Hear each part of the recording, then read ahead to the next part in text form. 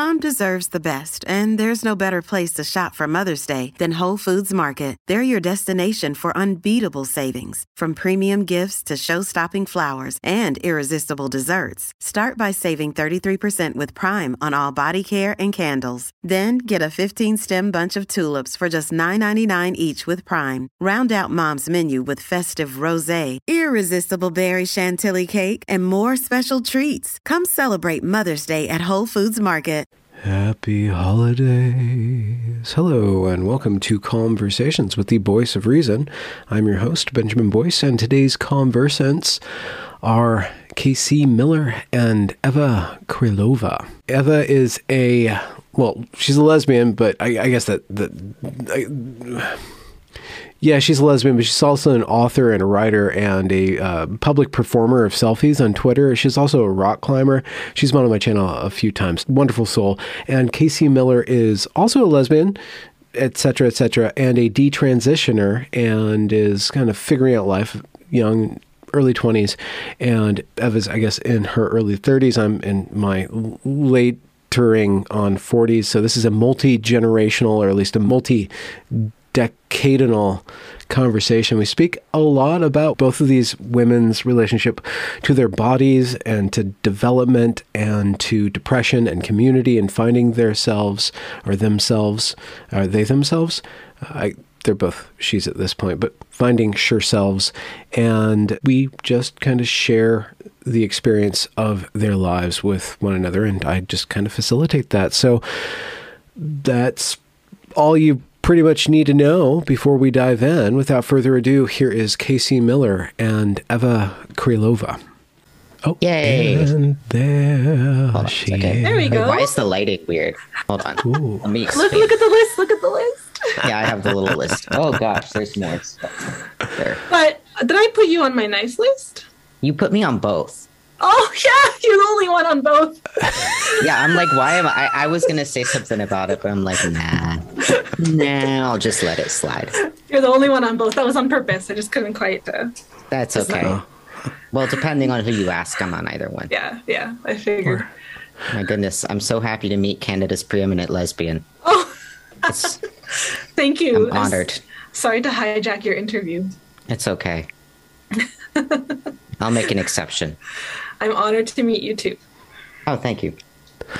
Well, I did have some reason. Helena had to bow out tonight, and I'm like, you know what? I think this would be a nice pairing here. You know, this is like I'm doing these kind of cocktail interviews. You know, like let's do like, so Eva's the shrimp and Casey's like the sherry. You know, shrimp. So we'll see how I'm the shrimp. All right. Well, I mean, I thought I would be the shrimp. shrimp. I'm not that refined. I'm not that refined. To be sherry. Lobster. What do they eat in Canada? Do you guys have seafood up there? Yeah. You have seafood. No, we do. It's better. It's all frozen. It's all frozen. It's better if you're on the coast. It's better if you're in Vancouver. Wait, Eva, didn't you have some guy show up to your house with like frozen meats twice? Oh my God. Yeah. That you tweeted about. That was yesterday, and I answered the door because I thought it might be my neighbor, because the guy was like all bundled up and I couldn't tell who it was, and he just like, he stood really far back, which I guess was to make me feel comfortable, fine, but I couldn't hear him over my barking dog, so he was like saying something about how he's selling seafood and steaks and pork and all this, and I was like I'm working right now. Like I just didn't want it. It was so cold, and he's like okay, and then later he came back and I ignored him. So.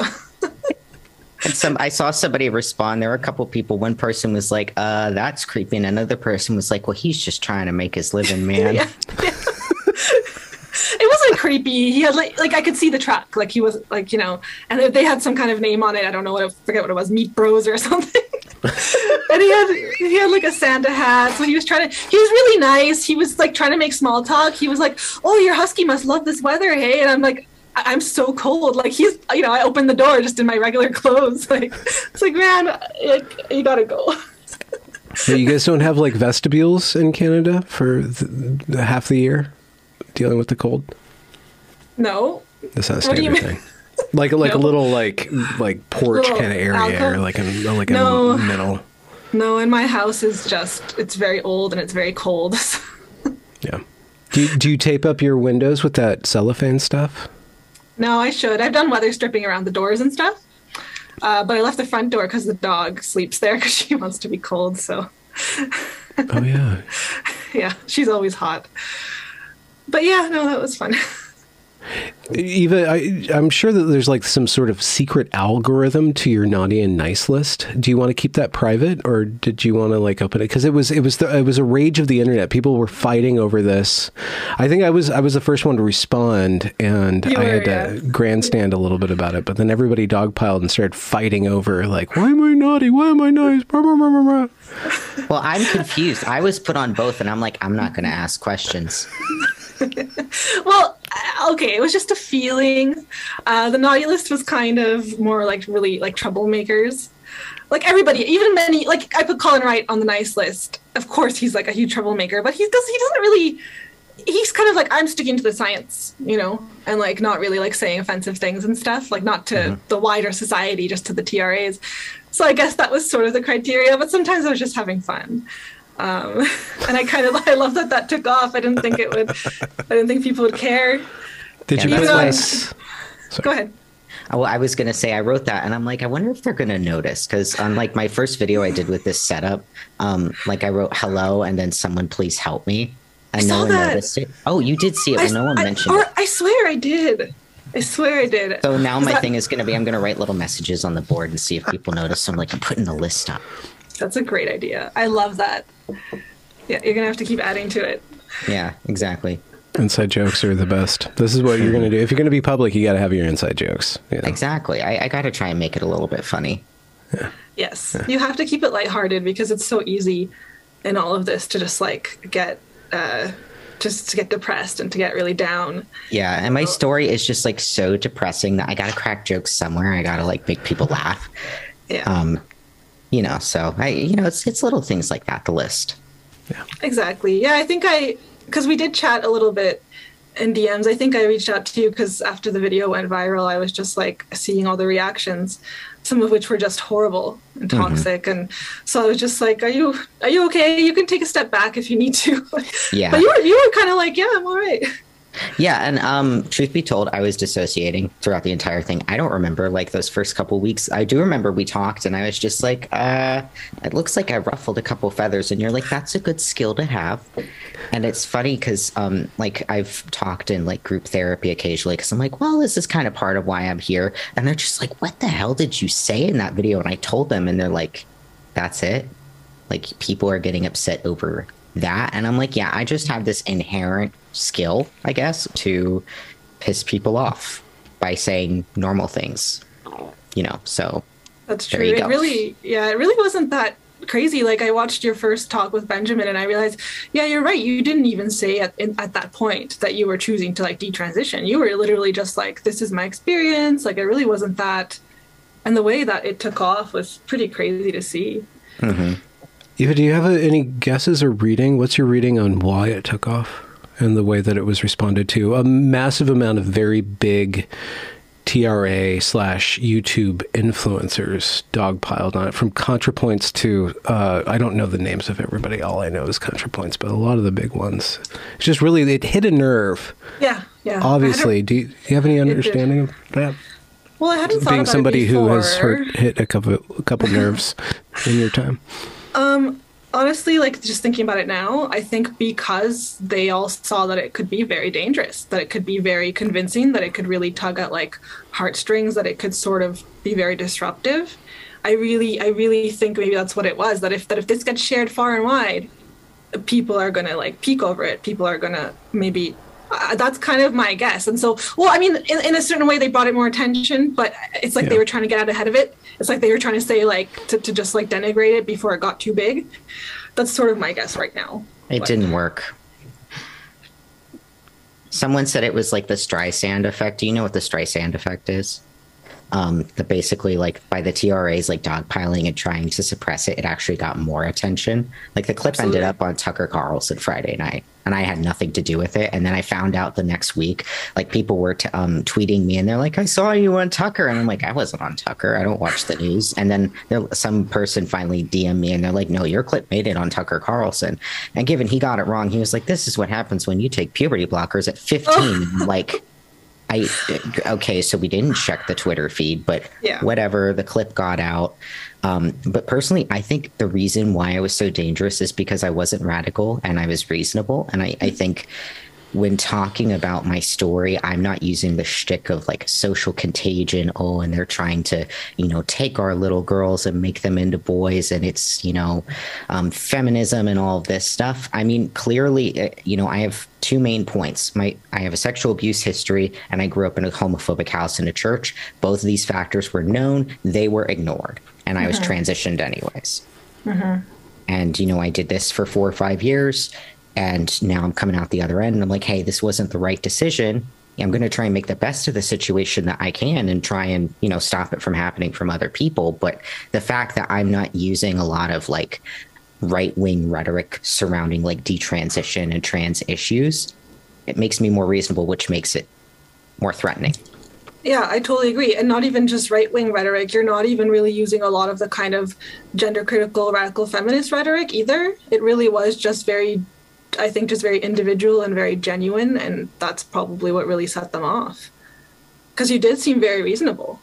Like, it wasn't just like, I don't even think you were attacking like the trans rights activists really. Like, it was just like, this is what happened to me. This is my story. So, yeah. Who knew being reasonable was threatening? Well, I've been accused of murder all night, so... I saw a tweet on that. What's up with this Eva Kurilova genocide?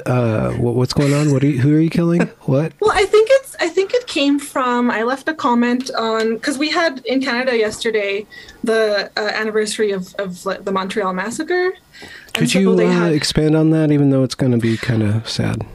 Yeah, I'm not maybe the best to do this, but so I think in 1989, there was a guy, he went to, I don't even know the name of the school, I feel terrible, but engineering school, and he went and he came with a gun, he went to a classroom, he told all the men to leave, and he shot and killed 14 women.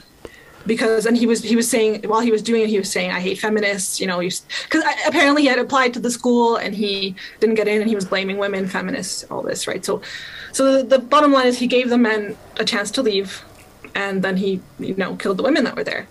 So what's been going on is, like, for the second year in a row now, in like memorials for this event, they've had men speak, like trans women.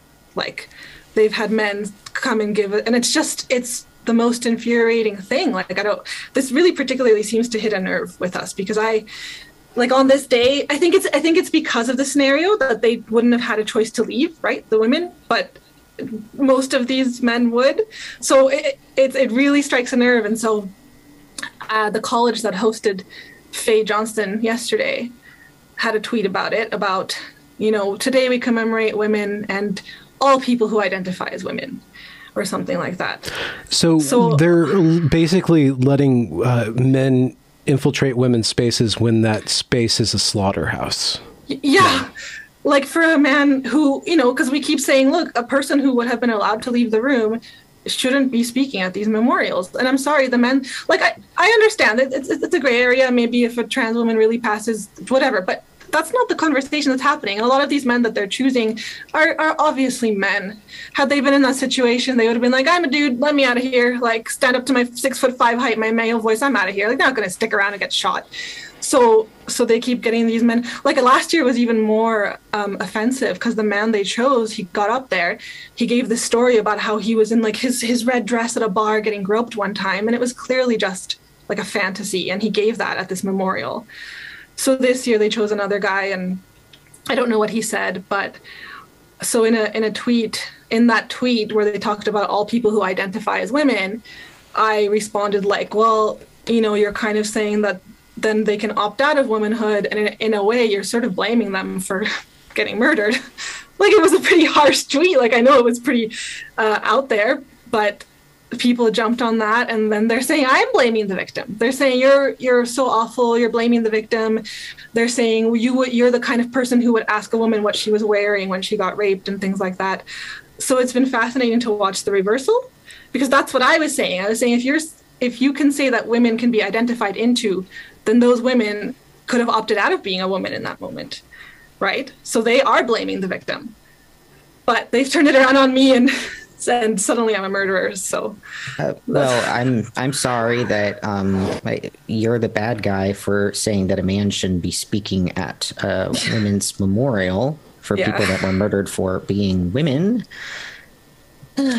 One of the best directors on the scene right now is Denis Villeneuve. I believe he's Canadian or French Canadian or French, and was in Canada. I believe his first movie was about this massacre.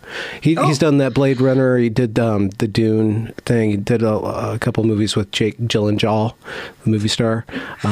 He's an excellent film director. But before he got big, I think his first film was about that incident, which is neither here nor there. So you stood up for this, for honoring the victims of a mass murder, and then you're called a mass murderer for doing that. Yeah, lots of people are just like, oh, this is the kind of rhetoric that leads to the Club Q shooting they're connecting it to, right? What you're saying leads to that, of course, ignoring that one is identifying as non-binary, but that's what they're saying to me. I've been busy today. I haven't really seen the extent of it. Yeah, exactly. So, but what I did see was things like that, like hey, you're the one who causes them to be shot in the first. It's just ridiculous. So, yeah, and I laugh about it. Like, it's just so silly, being directed at me. But it is still a pretty dangerous mindset. Like, I don't want to make light of it. Like, people who have victimized themselves to the point where I'm suddenly a murderer or like causing murders is like, they could be pretty scary people, to have you in their crosshairs is like, yeah. They might show up in a meat van. They might, yeah. They might show up with hammers. Well, one of the death threats targeted at me was some trans woman wanted to bash my head in with a hammer. Yep. And then she threatened Buck Angel. And said that she wanted to bash his head in with a hammer. Wow. Mm-hmm. They seem to go like the most hard against the reasonable people, against the people they're not actually truly scared of. Well, yeah, and it's interesting too because she had a GoFundMe in her profile that had her real legal name and where she was at. And apparently she was reported. I mean, people told me about it and they're like, oh, you need to take legal action. I was like, she's on the other side of the country, whatever. I'll just let her, claim that she's going to bash my head in with a hammer. I have a hard hat. Joke's on you. But then people did report it and she pulled her GoFundMe down and her account went private eventually because she was after, threatening Buck Angel. And then Buck Angel was like, oh, hell no. But maybe not the best idea to put a GoFundMe with your real name and your address in it. And then death threaten people, So, I'm sorry we avoided hammer time there. No. Speaking of, and I do have to say that the females get it worse than the men in this debate.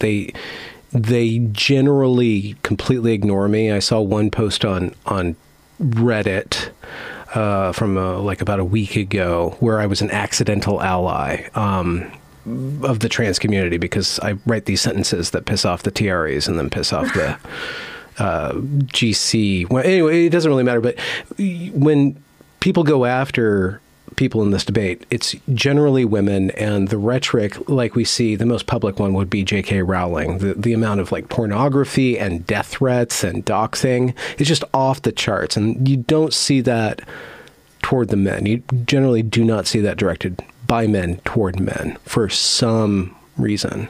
But that opens up this, misogyny is one thing, but also homophobia. And I kind of want to use those terms very lightly because they are political terms.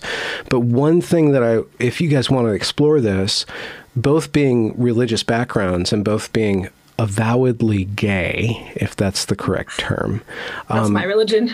Yeah, I would like to hear you guys propose the question, like how to navigate that homophobia, or how to accept oneself as a lesbian, and how gender interacts with that, like social gendering and gender nonconformity. If you guys wanted to broach that, I would like to hear both of you guys talk about that.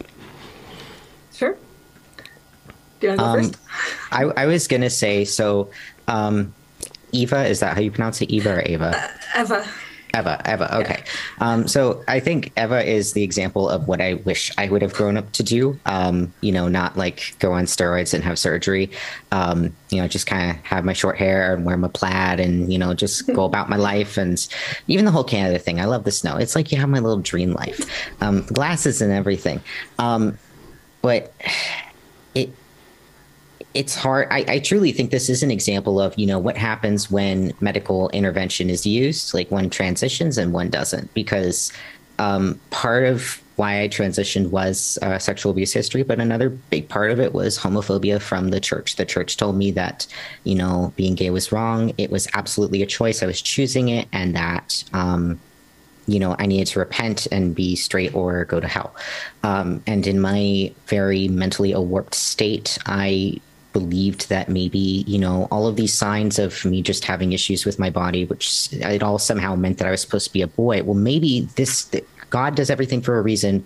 Maybe this is how I'm meant to be straight, right? And I present more masculinely anyways, if we're following gender norms and so on, well, maybe this is how it's all meant to be, right? With the transition, like God intended you to use the medical complex to fulfill your destiny. Correct. That God, everything happens for a reason, and this was just the journey that I was meant to go on. But either way, I would end out straight, right? In my brain, and in the brain of the people I was talking to, I would be a straight guy. It would all work out. I'd be the pinnacle of society, a pinnacle of privilege, if you will. And I would remove my gayness, and I'd be right in the eyes of God. But another thing is that I never felt straight, like, because I knew deep down that no straight woman would want to be with me. And I didn't want to be with a straight woman because I knew that she would have to be bi. And also, when you're deeply depressed, you don't want to date anyway, so I never got around to it. This episode is brought to you by Shopify. Forget the frustration of picking commerce platforms when you switch your business to Shopify, the global commerce platform that supercharges your selling wherever you sell. With Shopify, you'll harness the same intuitive features, trusted apps, and powerful analytics used by the world's leading brands. Sign up today for your $1 per month trial period at shopify.com/tech, all lowercase. That's shopify.com/tech. I don't know. It's at least like that's my angle, but I would be really interested because I'm still working on the whole self-acceptance thing. Obviously, I've come off the testosterone. I'm working on things, but I'm still butch. And I'm still going to be butch. But I kind of want to hear what your self-acceptance journey is like, especially with the religious background. I didn't know that you had a religious background. Not super religious. I went to a Catholic high school, and that's when I came out. But it's a public school here. Like, it's both the Catholic and the private, or Catholic and non-Catholic, are both publicly funded. So it really wasn't like super religious. Like, my parents were Catholic up until I was maybe 12 or something, and I decided not to. So I didn't really have that religious pressure.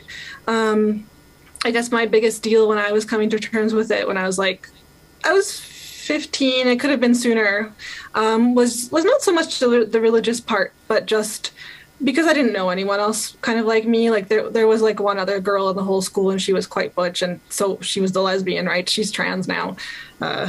Has been for a long time. Yeah, that was sad when I discovered that. But so my only deal was I didn't want people to like see me differently. Like, I didn't want people to just see me as like the lesbian.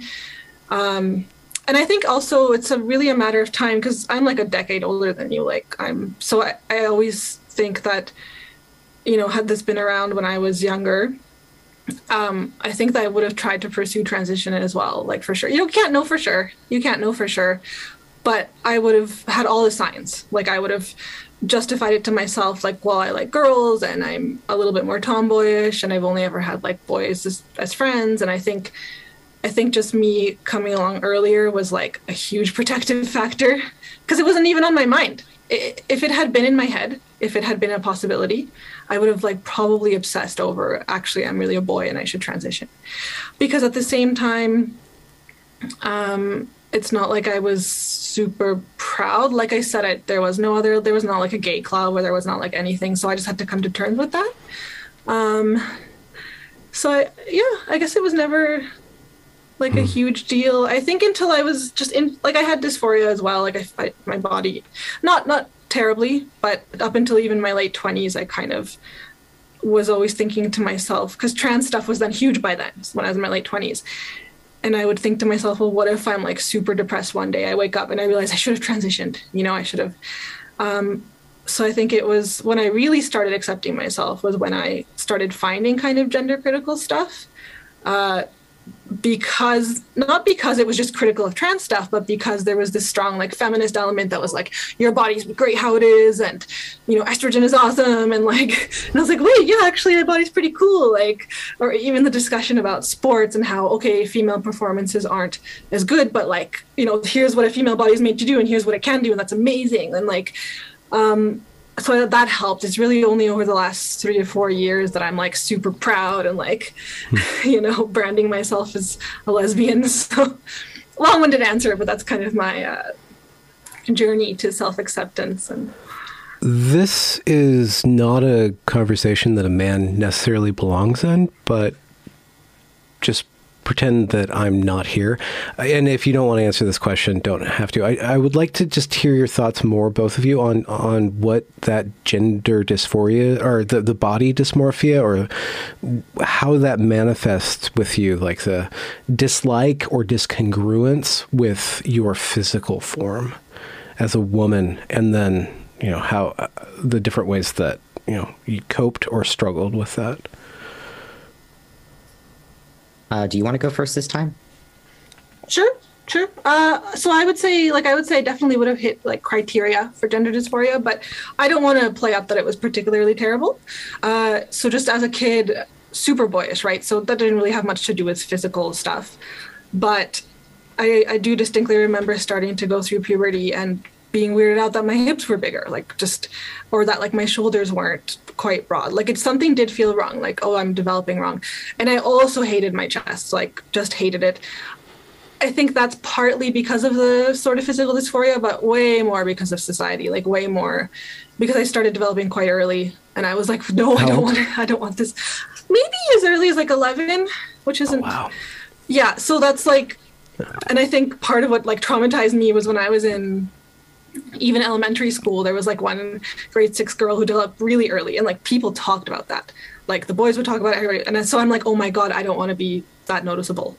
Like I don't, so that contributed. I think for me, it was two things. There was some genuine dysphoria going on, but there was also just how I didn't want to have attention on me and things like that for like my physical traits. So that's how it felt. Did you like attention when you cracked a joke? Did you like other forms of attention, or were you generally shy in high school? Kind of a mix of both. Like I had a friend group. I wasn't particularly attention seeky, but I did like it. Like I always have liked attention. I think that's obvious. So sort of, yeah. It's just like the attention that you get for the words that you say or your personality is very different than the attention that you get when someone's looking at your body. Absolutely. And one has a genuine quality, another one has kind of a more nefarious quality to it. Yeah, exactly. I love that kind of attention. Like, oh, you liked my words or my tweet or my writing. That's fantastic. But, or even just selfies, great, fine. But I don't feel like my body is being like ogled, in those kind of situations. So yeah. So for me, it's interesting because I did encounter changes with puberty. I think part of why puberty was so traumatic for me was because the growing pains were just so intense, and no one knew why. Well, now we know that because I have EDS, Ehlers-Danlos syndrome, which is a connective tissue disorder, that growing pains can be extremely painful, and I was just in pain all the time, and no one believed me. But also, I had a pretty blocky build, and I do have a blocky build, but like I was not stereotypically female shaped at all. Like my hips were kind of wide, but my shoulders were also really broad, for a girl. And I wasn't very large chested either. I was kind of a block, a rectangle. And in that respect, it was like, okay, well, I'm also a little bit bigger than the other girls. But I'm also stronger than them too. PCOS kind of helps. I had a little bit more muscle than the average girl, but I was not stereotypical in that sense. And it was weird because I felt like I was an other. Everybody else can kind of have the hourglass figure. They can fit into the smaller clothes. They can, wear a V-neck and it looks good because they can fill it out X, Y, and Z, especially when we're hitting puberty. And for me, that was just never the issue. And, I always felt more comfortable in men's clothes, or the way I would get around it, because I wasn't allowed to shop in the men's section because that's for men, at Old Navy, they had something called the boyfriend cut shirt that it was literally just a men's shirt in women's sizing. So I would get those because it was the only shirt that actually fit me. Because every shirt I would rip through if I did like this with the shoulders. Like I almost had to go plus size, not for the waist, but because of the shoulders, because I couldn't like move around in them because I was like a 2XL in women's shirts even before I started teach, just because that's how I was built. That's what my frame was. So for me, it was very much like, okay, here's the stereotypically feminine, women are supposed to be weak and submissive, especially in the church. And that was what all the women in my church were, except for my mom, who kind of just didn't take any crap from anybody. And she's also built like a truck. But, I don't fit that. And there's no way I can fit that because I can't change my skeleton. PCOS makes weight hard to manage. I can't shrink my skeleton. Like I'm not. Well, I was just going to interject that testosterone did kind of affect your skeletal structure what we spoke about. Yeah, so I grew in age. Change, but not towards the feminine. Yeah, I sorry to correct myself there. I cannot shrink my skeleton. Mm-hmm. I have, again, really big bones, like really big rib cage, broad shoulders, just naturally before I mucked with the hormones thing. And that's kind of what contributed to what I thought at the time was gender dysphoria was, well, my body's not built like other women that I see around me who are all smaller framed. I was friends with a lot of dancers, so that didn't help. What's a lad dancer? Is that like sort of Irish person? I was friends with a lot of dancers. Okay. Lad dancer. Yeah, I did know an Irish dancer, though. There was actually a really weird side fact. They had an Irish dancing club at one elementary school. I don't know why. Did you participate? Are there videos it was of you not my circulating elementary around? School. Oh, okay. No. Okay. No, and then they had like a display in the hallway that they went and like won some championship. And I'm like, why does one elementary school have an Irish dancing club? I have so many questions. Anyway, so, it's this feeling that my body was not what everybody else's body was. And then for me, when I found like the whole trans thing, I was like, well, maybe this is proof that I was never meant to be a girl. Right. Because my body doesn't fit that mold. But then, when you get to a point of acceptance now, you're like, well, women come in all shapes and sizes. And, it doesn't make them not women. Exactly. That's why self-acceptance is so important, because then you just think, well, I'm a woman and this is how I look. And that's why it was so important when I found that out too. And I was being proud of being a woman and I didn't mind my body so much. Like, it's funny because I kind of had the opposite problem as you with the clothes. Like, as a young girl, I only wore boys' clothes. But then when I started developing, they weren't cut for me anymore. And then I had to wear these uncomfortable, like it was the 2000s, the fabrics were like so see-through. All the girls' shirts, like you had to layer, you had to buy tank tops because it was see-through. I didn't want people seeing like my bra and stuff. Like it was awful. Like I wasn't into any of that. I tried to sort of go along with the trends and how the girls were dressing, but like that just wasn't for me at all. And so that's again why I say if this stuff was around when I was younger, I would have been like, those are signs that I'm a boy. Like I don't want to do any of the girl things. And so, yeah.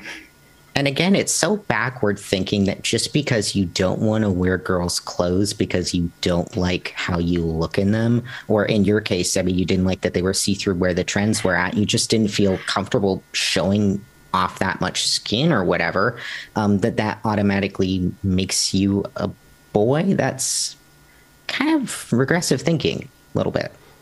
Yeah, it's super regressive. I think that's part of what bothers me the most about all of this. I wouldn't even call it regressive. It's just so rigid. It's just so, it doesn't let people be individuals. You know, it really gives, and kids, and even like, you know, or like autistic teenagers, just the rigid thinking really makes them think like, okay, I have to fit into these boxes. And it's really sad that we're presenting that to them. Like teachers are presenting that to them. Like it's just such a veneer of freedom and choice, but it's locking them in, and it's very disappointing. In the female body, there's this uterus that has a very powerful function, but also like a lifelong kind of debt to it, like with managing the period. So there's a function of creating life and attracting those who, you know, attracting males who want to cause it to create life. But then there's like the just regulating and maintaining that, and also the pain that's involved in that. And just from a, you know, as just try to be as innocent as possible as a man in this conversation, like how did you guys both like deal with that, like conceptualize that, maintain that, or run away from the maintenance or the pain or the, you know, like that purpose of that central part of what it is to be a woman? Was that an easy thing? My least favorite organ. It's a terrible organ. It's horrible. Really? Yeah, I mean, it's tough to deal with. It was never. I mean, I also got my period pretty early. It was just before I was 12, so that was like horrendous to realize. Like the first, like I tried to hide it. What grade are you in? This was between grades 6 and 7.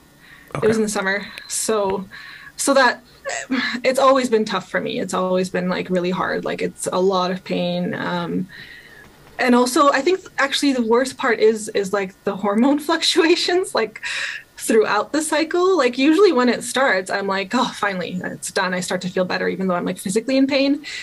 'Cause prior to that, like, I don't want to paint women as like so emotional because of that, but it's tough to deal with the massive hormonal ups and downs. Like it does affect your mood. I notice it in my tweeting. Like I think I'm currently in like the testosterone is peaking phase, and I'm like, I feel really bad because I like really reamed out this guy yesterday, and I know he didn't, like, I know he wasn't like the worst kind of guy, but I was just so tired because of the Montreal Massacre stuff, and I'm like really raging. And so I checked my like little calendar that I have, and I was like, oh, that's why. And then just before it starts, like I can get, like I'm kind of prone to depression already, and I can start to really feel that and get pretty down. So then when it arrives, I'm like, okay, that's why that was. And then I start to feel better. So it's like, it's a lot to manage. So yeah, there's the physical part, but there's also a psychological element of your mood changing, and then how you feel about yourself or feel about the world. There is. I mean, I know maybe some women wouldn't say that. Maybe they're not paying attention. Maybe genuinely they're not affected. But I know for me, like when I started to kind of track that and realize, oh, it really affects my feelings about my body too. Sometimes I'll be like, oh my God, I'm so bloated. Like, what's going on? But it definitely has an effect. And that's part of the reason I started kind of keeping tabs, because I was like, I suspect this is playing a big role in my moods especially. And I really think it is.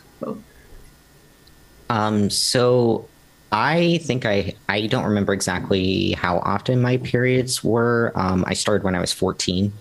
I know it was a little bit later, or maybe that's on time. I don't know. But I started when I was 14, and between 14 and when about like 2 or 3 months onto testosterone. So when I was 17, I had less than 10 periods. They're very irregular. Yeah, they were very irregular. I couldn't track them at all. And they would either last 3 days, or the longest one was like 2 weeks. And frankly, I can't tell you much about how my mood was, because I was just a mess. Anyways, I was just a mess, period. And obviously it was hard for me to handle, because for me, they were very intense and they were very heavy. And it was really just a lot all at once. And I couldn't track them. It wasn't a monthly thing. Sometimes I would go 3, 4, 5 months. And then like, you know, other times like I would have one, and then 2 weeks later I'd have another one. It was very sporadic. And, you know, since 2017, like early 2017, I haven't had one. I've been off of hormones for 6 weeks. So when they come back, I'll let you know how they're going. And we'll have another talk. We'll discuss our periods. Yeah. I suspect it will have an effect on my mood and my temperament. It'll be interesting to see. The only reason I don't know how it affected me emotionally was, again, I was either dissociating or I was just a hot mess already. Like I was just all over the place already. It probably did influence it though. Yeah. Like the hormonal swings, I would say it definitely doesn't take precedence over other stuff. Like if I'm just in a great mood because great stuff is going on, it doesn't matter. Those hormones won't do it. It's kind of like a background noise. It's kind of like your baseline is just a little different. But of course, other stuff in your life will have a bigger effect, in my opinion. And yeah. Not to interject DBT knowledge, not that I'm proselytizing the wonders of DBT, though I am. DBT is great. Acronym alert. What does that stand for? Dialectical behavioral therapy. Sorry, I was going to get to that.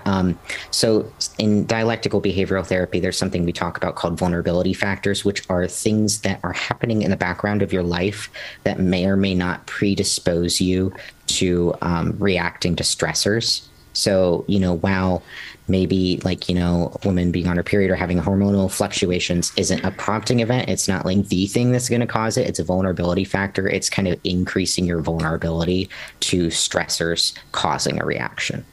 Yeah. I think that's a great way to describe it. Yeah. Like say, I could be having a great day, but if something happens and I am in that hormonal time where I'm more vulnerable, that could just destroy everything. Whereas on another day it wouldn't. So I think that's a great way to say it. Is there I'm sure there is, but I'm wondering, because being gay means that you're not going to be predisposed unless something happens to giving birth. So the reproductive aspect of this body part is different as a lesbian than it would be for a heterosexual woman. I'm just wondering, was there a period of I don't know, thinking about that, or wondering why other women are noticing a difference? Is there a difference there for that? Is it just a burden, or is it like this not a roadblock, burden? Or no? And also because I would love to have a baby. I don't know how. I just kind of knowing that I do have that ability is good. I don't feel like it's a burden. And as much as it sucks, going back, I started so early, right? And later in my life, it has become totally regular, like clockwork. But when I was a kid, when I was 12, 13, it would be horrible. It would be like a 2-week affair. It would be totally regular. And that was honestly that was pretty traumatizing as you're in school, it's hard to deal with. It's such a terrible thing. So then I hated it for sure. I think as I've grown up and you can just sort of manage it. And just being in this gender discussion, again, it makes me understand the importance of this organ. It's a big factor in my health. It's a big factor in, when I got my first vaccine for COVID, it kind of really messed it up. And that freaked me out and made me very scared to get my second one. Eventually I did, it was fine. But it's a sign of health oftentimes. So if things get wonky, So now I see it less as a burden nowadays. I just see it as it's a part of me, and it's not necessarily a bad part of me. So. Well, I know that, within the lesbian community that, there's some people that are like, oh, I could never imagine having kids, biological kids of my own. And there's others that are like, I may be in a homosexual relationship, but I do want to have biological children. And, whether that is through, sperm donor or another avenue, I hope that is something I can do someday. For me, it's less about being, homosexual or lesbian and more so about trauma history for me. That, I don't want to do the thing that's leading to getting pregnant because that's, it's hard for me on multiple levels.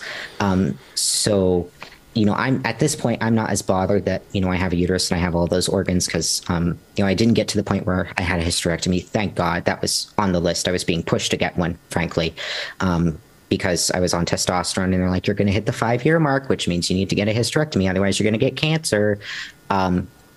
Yeah, they told me that. That's pretty standard to tell people. Yeah. That's kind of late in the informed consent model, oh, and then after 4 years, then you tell them to get it removed or cancer. Yeah, that just seems like a little malpractice. Yeah. And for a while, I mean, even growing up, once I learned what the female reproductive system was, like 13, 14, I learned what a hysterectomy was. I was, of course, me in my religious mind, I was like praying to God to give me cervical cancer so I could just have it all out, because the idea of having that organ in there was so distressing to me. But now, I mean, I don't care as much. Like, I mean, I care if something is wrong. Like, I do hope I get a regular cycle eventually, because it is indicative of health. And I know that my body is going to be healthier because of it. But, it doesn't bother me that it's there. It's just part of me. It's an organ. Did your trans identity, or how did your relationship to that part change when you were a trans man or trans identified? I definitely, there were times where it didn't bother me, and there were other times where I was like, oh my God, I need to have it out, get it out of me. Like, real men don't have this. And then like, they don't, like, well, yeah, no, duh, men don't have a cervix, like, because they're men. And there's part of me like that. And there was also kind of even like with the whole bottom dysphoria, bottom surgery thing and the hysterectomy, like I told myself I'd only get it out if I would only get a hysterectomy if there was a risk of cancer or if I was getting bottom surgery. But part of me wondered if, like in my self-deprecating state, if this is what I deserved. I may not be able to have children in the future, but I'm not going to take that risk. Maybe this sounds really dark, but maybe I deserve to be sterilized. That's how dark it was for me. And that, okay, well, if the trans identification is a vector to make this acceptable, then why not? Insurance will cover it. Mm-hmm. It's gender affirming. Mm-hmm. There is an element of like self-harm to this. Like, that's what's kind of scary, especially I think when it comes to girls, like the top surgery and the horrific TikTok where a young woman was sitting there holding her uterus. How do they even? I didn't even know that was allowed. I didn't know you were able to keep it. Like, that was just horrifying. I couldn't believe what I was seeing, and to be so proud of, oh my God, like, that's just self-harm. Like, there has to be somewhere in the back of that person's mind, just like, I deserve that this happened to me. Like, and that's sad. It's sad. It's not even, I can't even laugh at it. Like, so. What do you think? I think men self-harm and, teenagers self-harm as a class, male and female. Females do it kind of differently than males. Typically, it seems like. Do you guys have any thoughts on that? Like, why females are predisposed to eating disorders, to cutting, and then to this extreme, like tearing apart the body, getting this removed, getting that removed, stuff like that. Another day is here, and you're ready for it. What to wear? Check. Breakfast, lunch, and dinner? Check. Planning for what's next and how to save for it? That's where Bank of America can help. For your financial to-dos, Bank of America has experts ready to help get you closer to your goals. Get started at one of our local financial centers or 24/7 in our mobile banking app. Find a location near you at bankofamerica.com/talktous. What would you like the power to do? Mobile banking requires downloading the app and is only available for select devices. Message and data rates may apply. Bank of America N.A., member FDIC.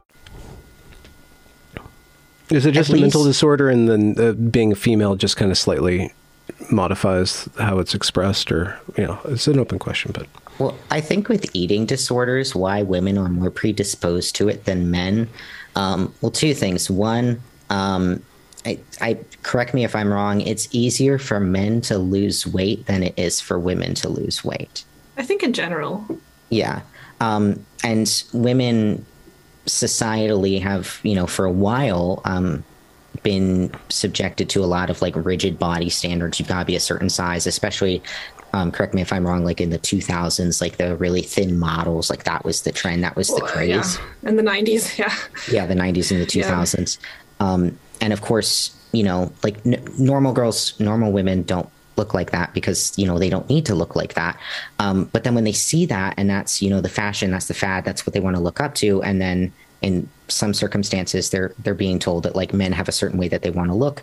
I think that's an easier path for eating disorders than men, because, men, it's like, oh, you bulk up and get big and strong, or that's at least my perception of it, right? Like, generally speaking, nobody's going around and applauding a super skinny guy. At least at my high school, the more popular guys were the big bulky ones, who could bench the most, like how much you bench, how much you squat. And, so I feel like the societal expectation plus, how it's harder for women physically to lose weight than men, that kind of predisposes them to eating disorders more. And then it just becomes an addictive cycle, in itself, kind of chasing that lower number. And it becomes dysmorphic, where what you see in the mirror doesn't match what objective reality is, because you could be very thin but see somebody that's fat in the mirror, and that pushes you to keep on going. And that's where, this desire to try and meet this unrealistic expectation becomes pathological and obsessive. I do wonder how much, I think there's a great deal of it that is like societal pressure. I do think that. I just do wonder to what extent. I think regardless, women seem to have a more tendency to like self-harm in other ways, not just eating disorder. Like I have no idea. I do wonder how much of that is from outside and how much of that is from inside, because I've felt those ways too. I've never had an eating disorder, but in terms of just being super duper stressed, like there's this desire to take it out on yourself. I don't know why. Like, I don't know if that's messaging we're getting from society. Part of me, I'm not too much like, I don't usually put much stock in kind of social construction stuff. I know it's there, but I'm more, I think a lot of things are rooted in biology, like a lot more than we give credit to personally. But I don't know where I really fall on that. It must be somewhere in the middle, nature, nurture. But I think a lot more than we think today is due to just nature than necessarily nurture or society. And that's just my take on that. There's one of the interesting areas, or the gray zone that's really interesting, is between pride and acceptance, and then I guess gluttony in the form of gluttony, lust, like all these extensions or embracing of a hedonic, self-centered, you go girl kind of thing, where we're kind of, our society seems to go back and forth, but we're kind of like pushing the fat phobia, healthy at any size kind of thing. And, accept yourself, no gender standards at all. You wear whatever you want. Your woman is a woman and a man is a man. But there's these edge cases, and the homosexual, I think, is an edge case. You guys are kind of, sorry, not you guys. The homosexual is kind of outside of the standard, typical Darwinianly evolved and then culturally evolved standard of what normal is. And it's the true. Trajectory of the homosexual is, the homosexual has to, I don't even like speaking this way, but like realizing that you're not like other people is, it's a stressful thing, and what society's tried to do in order to embrace and accept and mitigate the harms and the self-harms and this feeling of outsiderness is to go completely the opposite way, do full-on pride, and now you have a bunch of people electing to be gay because it's the cool thing to do, electing to be fat, not managing their health because it's the cool thing to do. So we have to, it's a tug of war. And so the personal stories, and I hope that my work can kind of give a place for us to navigate how much acceptance is the proper amount, and how much stress do we need to undergo? How much hardship do we actually, and suffering, does a human being need to go through in order to be a healthy, functioning, wise, and productive member of society? So, yeah. I think that's a great project to be undertaking. I think that's really important nowadays, because we have gone too far in terms of how much acceptance do we need. Like, we need a lot, of course, but I think people just need to be accepted and left alone, not accepted and celebrated and pushed. And, I think kind of a good example of this is my partner and I are going to take her mom for her 60th birthday to a Catholic church nearby in Canmore. That's like beautifully nestled in the mountains. It seems like a beautiful church. It seems awesome. We're excited to go. We don't go to church regularly, but like we both have Catholic backgrounds. We were looking at their website, looking at the photos and all this, and we're like, and she's like, oh my God, wouldn't it be great to get married there? Right. And so we're scrolling down their site. I was like, of course they're not going to marry us. And of course, on the site, it says, click here to sign up for a marriage. And it has, bride's name, groom's name. And I said, look, if they weren't standing in their tradition, if they weren't like trying to at least, because we were, a little bit of a side note, we were in a different church a couple months ago that was Unitarian, that had just pride flags everywhere. And I was like, Unitarians. Yeah, like I thought the building was beautiful. It had a nice feeling, but I honestly felt bad to see all those pride flags, one flag, whatever, but it was just everywhere. The gender neutral toilets, it was all just, I was like, I don't feel good in here. So anyway, back to this church, I was telling her, like, the reason we are sort of excited to go is because it's kind of rooted in tradition. We're going to be fine there. We can go there. We can probably even hold hands there and we'll be fine. We just can't get married there. And I don't think we should demand that. So in my thinking, that's the kind of acceptance I want. This is a religion that doesn't think we should get married. But if we can go there and if we can be together, and maybe even obviously so, and that's okay, that's all I would really ask for. I wouldn't go in there and sue them because they won't give us perform a religious ceremony when it's a civil thing that we want, right? And she's like, yeah, I agree. So I was like, oh, good. I'm so glad. Yeah, I can echo that. Kind of tolerance and neutrality is all I ever wanted. I never wanted people to celebrate me and to fly the pride flags everywhere. I wanted to be in a relationship with another woman and not have to gender bend it to keep myself safe. I want to be able to say my girlfriend and I, and no one bats an eye. Yeah. No comment. It's or just throws you a party or like. Yeah. At the same time, I don't then it became like before I came out as trans. When I came out as trans, it was a whole event at my school, with like the 2 or 3 people that were part of GSA and band and so on. Most people were just like really confused. They had no idea what was going on. They're like, yeah, we'll just let Casey do what Casey does. But then there were a couple people when they found out originally when I was a lesbian, they were just like, you're a lesbian. That's amazing. Welcome to the club. Oh, this is so exciting. We got another one. Because at the time I was a member of BIG, which is Believers in the Gospel. Like I was part of the gospel club. And then I left BIG and joined GSA, Gay Straight Alliance. Yeah, it's kind of funny flipping from one to the other. But then, when I came out as trans, they were just like, oh my God, this is amazing. Like we got another one. And, like, oh, you're so happy. You're so brave. Like, good for you. And they would like celebrate me at every chance. And it was just so cringy. I didn't like the attention. Like all I ever wanted, even in transition, was I just want to go to the other side and assimilate, and no one says anything, and I could just live my life. And like it's just neutral, like it just is. And I want to be in a relationship with a woman, and I don't have to gender bend it, and it just is. Like no one reacts. It evokes the same reaction as saying, "Well, my boyfriend and I," and people just are like, okay. Yeah, like we were saying earlier. Like, sure, I'll say I like attention in certain ways, but not for that. Like even when I was scared to come out, so this was like 2005. Part of me was scared for bad reactions, but part of me was also scared to have just attention just on that, just as being known as the lesbian, even in like a good or neutral way. Mm-hmm. I didn't want that. So, yeah, I forgot what I was going to say. That's the point. What about finding a partner then, Eva, once you accepted yourself as this way? Like, what about navigating that field, so to speak? Well, my story rocky, easy? My story is unique. So after I came out, I was like, oh, I'll just wait till university. Whatever, I'll find someone at university. I'm not going to find someone here in this Catholic high school. And a couple months later, I got a girlfriend, and we're still together. So. Oh, wow. That was easy. Did you guys meet over brunch? Where'd you meet her? Do you mind? I don't want to dox you. Online. Oh, wow. Okay. This is a website called Nexopia. Nexopia. It was just like one of those early 2000s like proto-social network things. Oh, and wow. I had just changed my orientation to homosexual. I was like, yeah, I'm going to do this. And I got some weird messages from girls. I didn't like any of them. But then she reached out and said something about the L word, I think. And we talked for a little bit, and then we met. And then we ended up going to the same school. And yeah. We went to the mountains together today, so. Did you find anything in the mountains? Treasure? Just a nice day.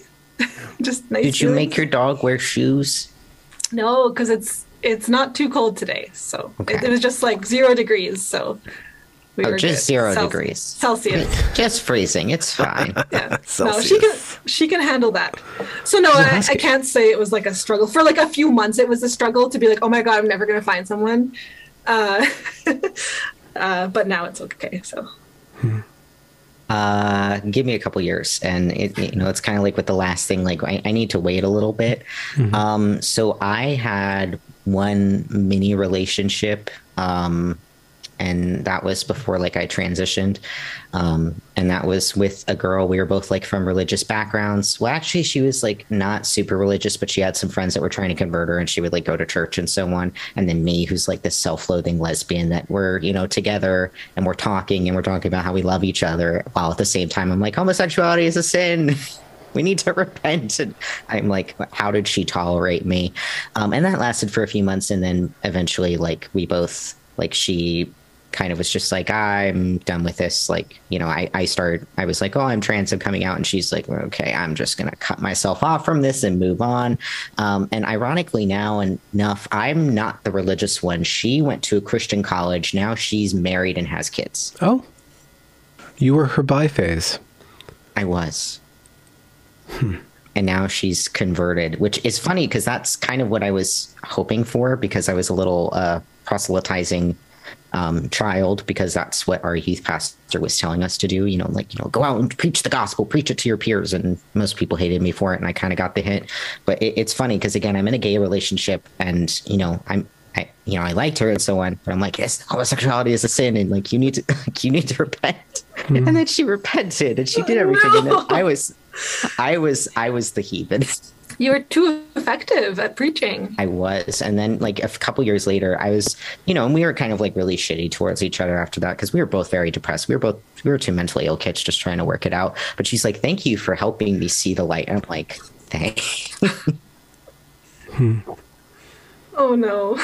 Do you think she's like straight, like actually or just bi, or like, I hope she's not forcing herself? I think she is bi, because we talked about that, but at the same time I also had like a little bit of biphobia, because I was scared. I was like, oh, she's gonna leave me for a guy, just watch this. But then also, like, after I came out as trans, she was like, well, maybe this, you're the first girl I've really had a crush on, so maybe this just means I'm straight because you were actually a guy, which then weird. And then she broke up with me because there was we were orchestra kids too. She played the bass and I played the trumpet. So we like had like the same class 2 days a week. And she met some guy that played the cello, and he was Meme King. So I lost to Meme King.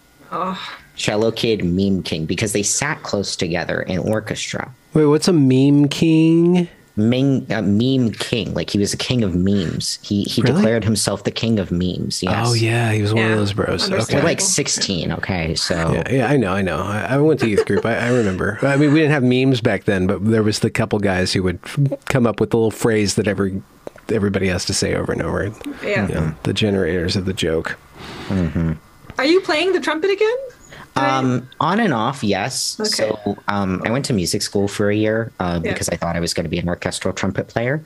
And then I was just completely traumatized because I was just burnt out. I mean, practicing 4 hours a day, every day, plus 2 hours of ensembles, plus studio, plus lessons, and having an abusive teacher. That just kind of ruined it for me. I was just burnt out by the end of the year. And I didn't play it for 3 years. And then I just picked it up recently. Because I was ready to sell the horns. I was like ready to let go. And then because I was ready to let go, I somehow gained the ability to play without like really freaking out, which is really cool. Because before I would try and play and I would just like tense up and clam up and my throat would close up. And like, I couldn't do it for the life of me. Because when your throat kind of feels like it's clamping in on itself, it's hard to breathe and play the instrument that requires air, but that's gone now. Good, yeah, because I saw some tweets, because you said that in your first interview, and I thought, oh, that's sad that you don't play anymore. But then I saw you say it, so that's pretty cool. Yeah, no, I'm slowly getting my trumpet mojo back, so that's really cool. Yeah, we're in each other's Twitter circles, so Yeah, true. See. Yeah. I wanted to do a Twitter poll about Twitter circles, and this is totally geeky, hyper online stuff for anybody listening in. Like, Twitter now is a function where you can select people to be in your it's just only the people that are in this elect group can see these elect tweets and respond to them. Yeah, the chosen. And I'm a part of them, but they're all women who've included me in these groups. I'm like, do men have these groups? Are there any men? Women do tend to use them more. Definitely. That's what I've noticed. Because I was going to set one up. I'm like, I can't choose. I'm not a cult leader. I'm not choosing. I'm not doing this. I'm not doing this. To. Well, the other thing, too, is that, I mean, people don't know if you've included or not included them in your Twitter circle. And from what I know, if you're a member of somebody's circle, you can't just click and see who all is on the list, right? You can't. Yeah. No. Yeah. So, I mean, I've included people. For me, I'm utilizing the Twitter circle now because there was a period of time where I was moderately oversharing. I mean, there were some things that I would share and so on. I was in my feels, and I kind of shut everything down because a family member found my page. And was just like, "Oh my God, what are you doing?" Is that better? Yeah, is that better now? Because I still, like you can talk about this now. Yeah, a little bit. Yeah, okay. Like we were talking about hair loss, and I was kind of griping about it. And she's like, "Oh, you could take Rogaine and stuff." And I was like, "Well, I don't want to take Rogaine," because I explained like the whole med thing. Like Rogaine is minoxidil, which started out as an antihypertensive that you would take orally in a pill, and I don't want to mess with that, and all that stuff. So, of course, she had no idea about my online stuff, and she typed in detransitioner hair loss into YouTube. Oh, into YouTube even. Of course that's going to be. And who was the first hit? You. Me? And I think like it was my video with you. Oh, okay. That was the first one. And then she saw the short and she was like, "Really? Testosterone and libido? That's what you're talking about?" I'm like, "God, don't tell me you watched the clip." No. That's like, the clip. I'm so sorry. She's like, "Why the hell are you talking about that?" And I'm like, "It was a clip, part of 2 hours." And she's like, "You talked to somebody for 2 hours? Who all have you talked to?" Like, there's all these videos of people talking about you and showing your hairline. What the hell did you do? Wow, what a thing to discover, especially the libido clip. So you kind of went into that. So. I can take that down, but I guess the damage is done. Well, to her psyche, at least. Oh, I'm so sorry. I'm so sorry. It's okay. At least it could have been worse. At least she didn't see me on Tucker Carlson. I mean, I didn't go on Tucker Carlson. My clip went on Tucker Carlson, but I was thinking when I found out that like aired on Friday night. Does she suffer from Tucker phobia? Very much so. He, I don't want to misgender Tucker. He is an evil, evil man. Second evil to Orange Man.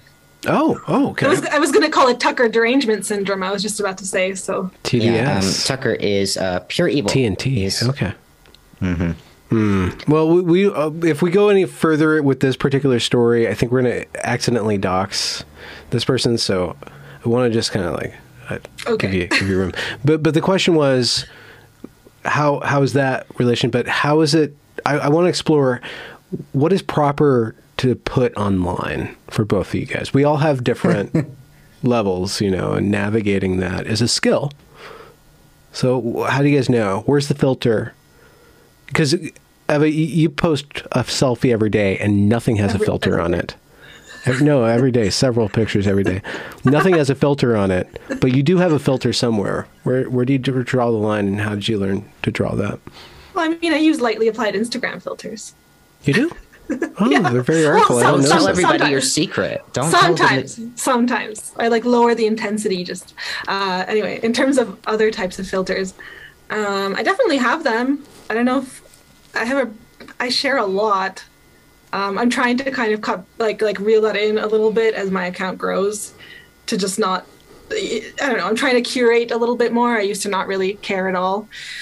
I used to have a pretty strict filter, kind of about my relationship, just because I didn't want to put any of my online, stuff on her. Then I wrote a piece that got published about like the transition of Calgary Pride. It had a ton of pictures of us, so that ship has sailed, like, I think. But I still keep that more private. My family, I really try. I don't care what's out there about me necessarily, but I try to keep like relationships private, because I don't want any of that to come back to like haunt anyone. That's kind of my main concern. I've told all my sisters, like, you can disavow me. Like, you can just say, like, she's the black sheep. Like, I hate her. Like, how many sisters? You have like 7 sisters or something? I have 3. And okay. So one is a psychologist and 2 are in education. So these are like terrible fields to be in, to have a sister like me. Yeah. But no, I mean, it hasn't, I don't think my profile is anywhere near high enough to kind of come back on them. But I have told them, like, look, you can say, and they're very lucky in their fields. They're not too impacted by a lot of the gender stuff, but a little bit. So yeah, other than that, I share pretty freely. Like, I don't really hide. I think what you see is what you get. Like, I'm not trying to show like of course, everybody's showing like a sanitized life. I'm not putting out there like my struggles and my difficulties or whatever, but not because I'm trying to pretend, but just because I don't want to be crying on the internet to strangers. Like, so that's kind of how I approach it. So I'm still actively developing that filter.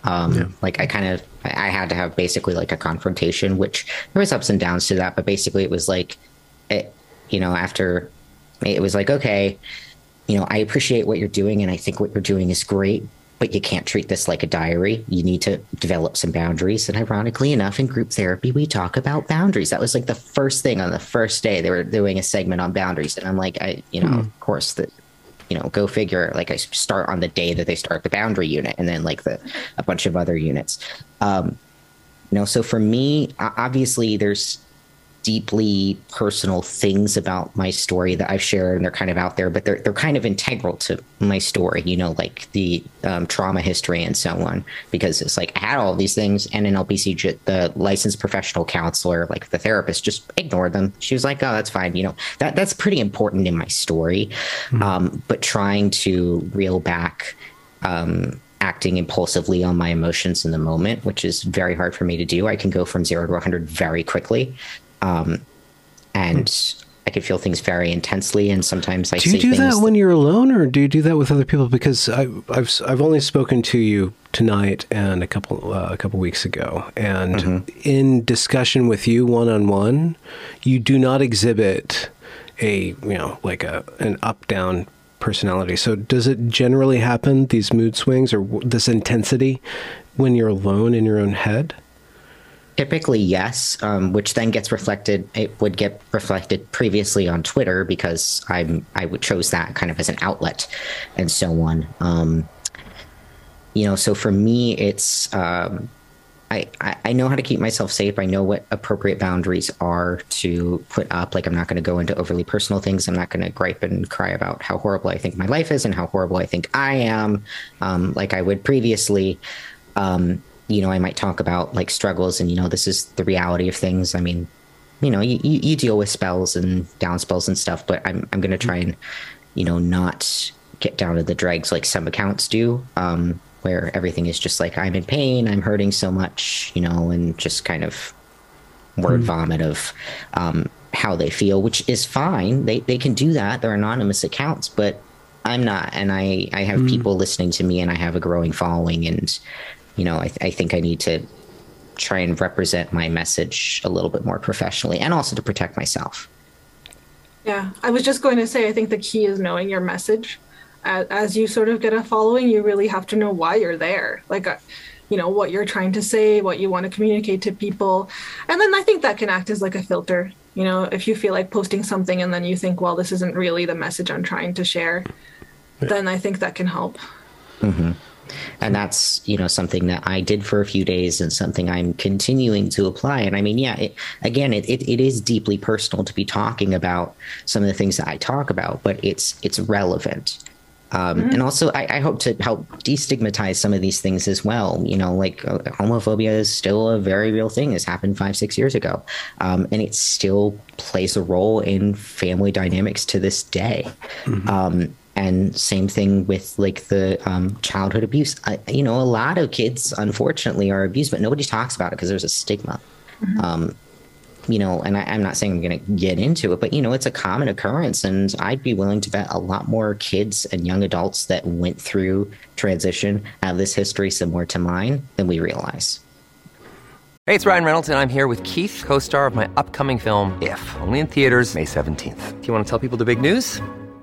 All right, I'll do it. Sign up now and you'll get unlimited for $15 a month and 6 months of Paramount Plus Essential Plan on us. MintMobile.com/switch. Upfront payment of $45 equivalent to $15 per month. Unlimited over 40 gigabytes per month. Face lower speeds. Videos at 480p. Active Mint customers by 531.24 get 6 months of Paramount Plus Essential Plan. Auto renews after 6 months. Offer ends May 31st, 2024. Separate Paramount Plus registration required. Terms and conditions apply if rated PG.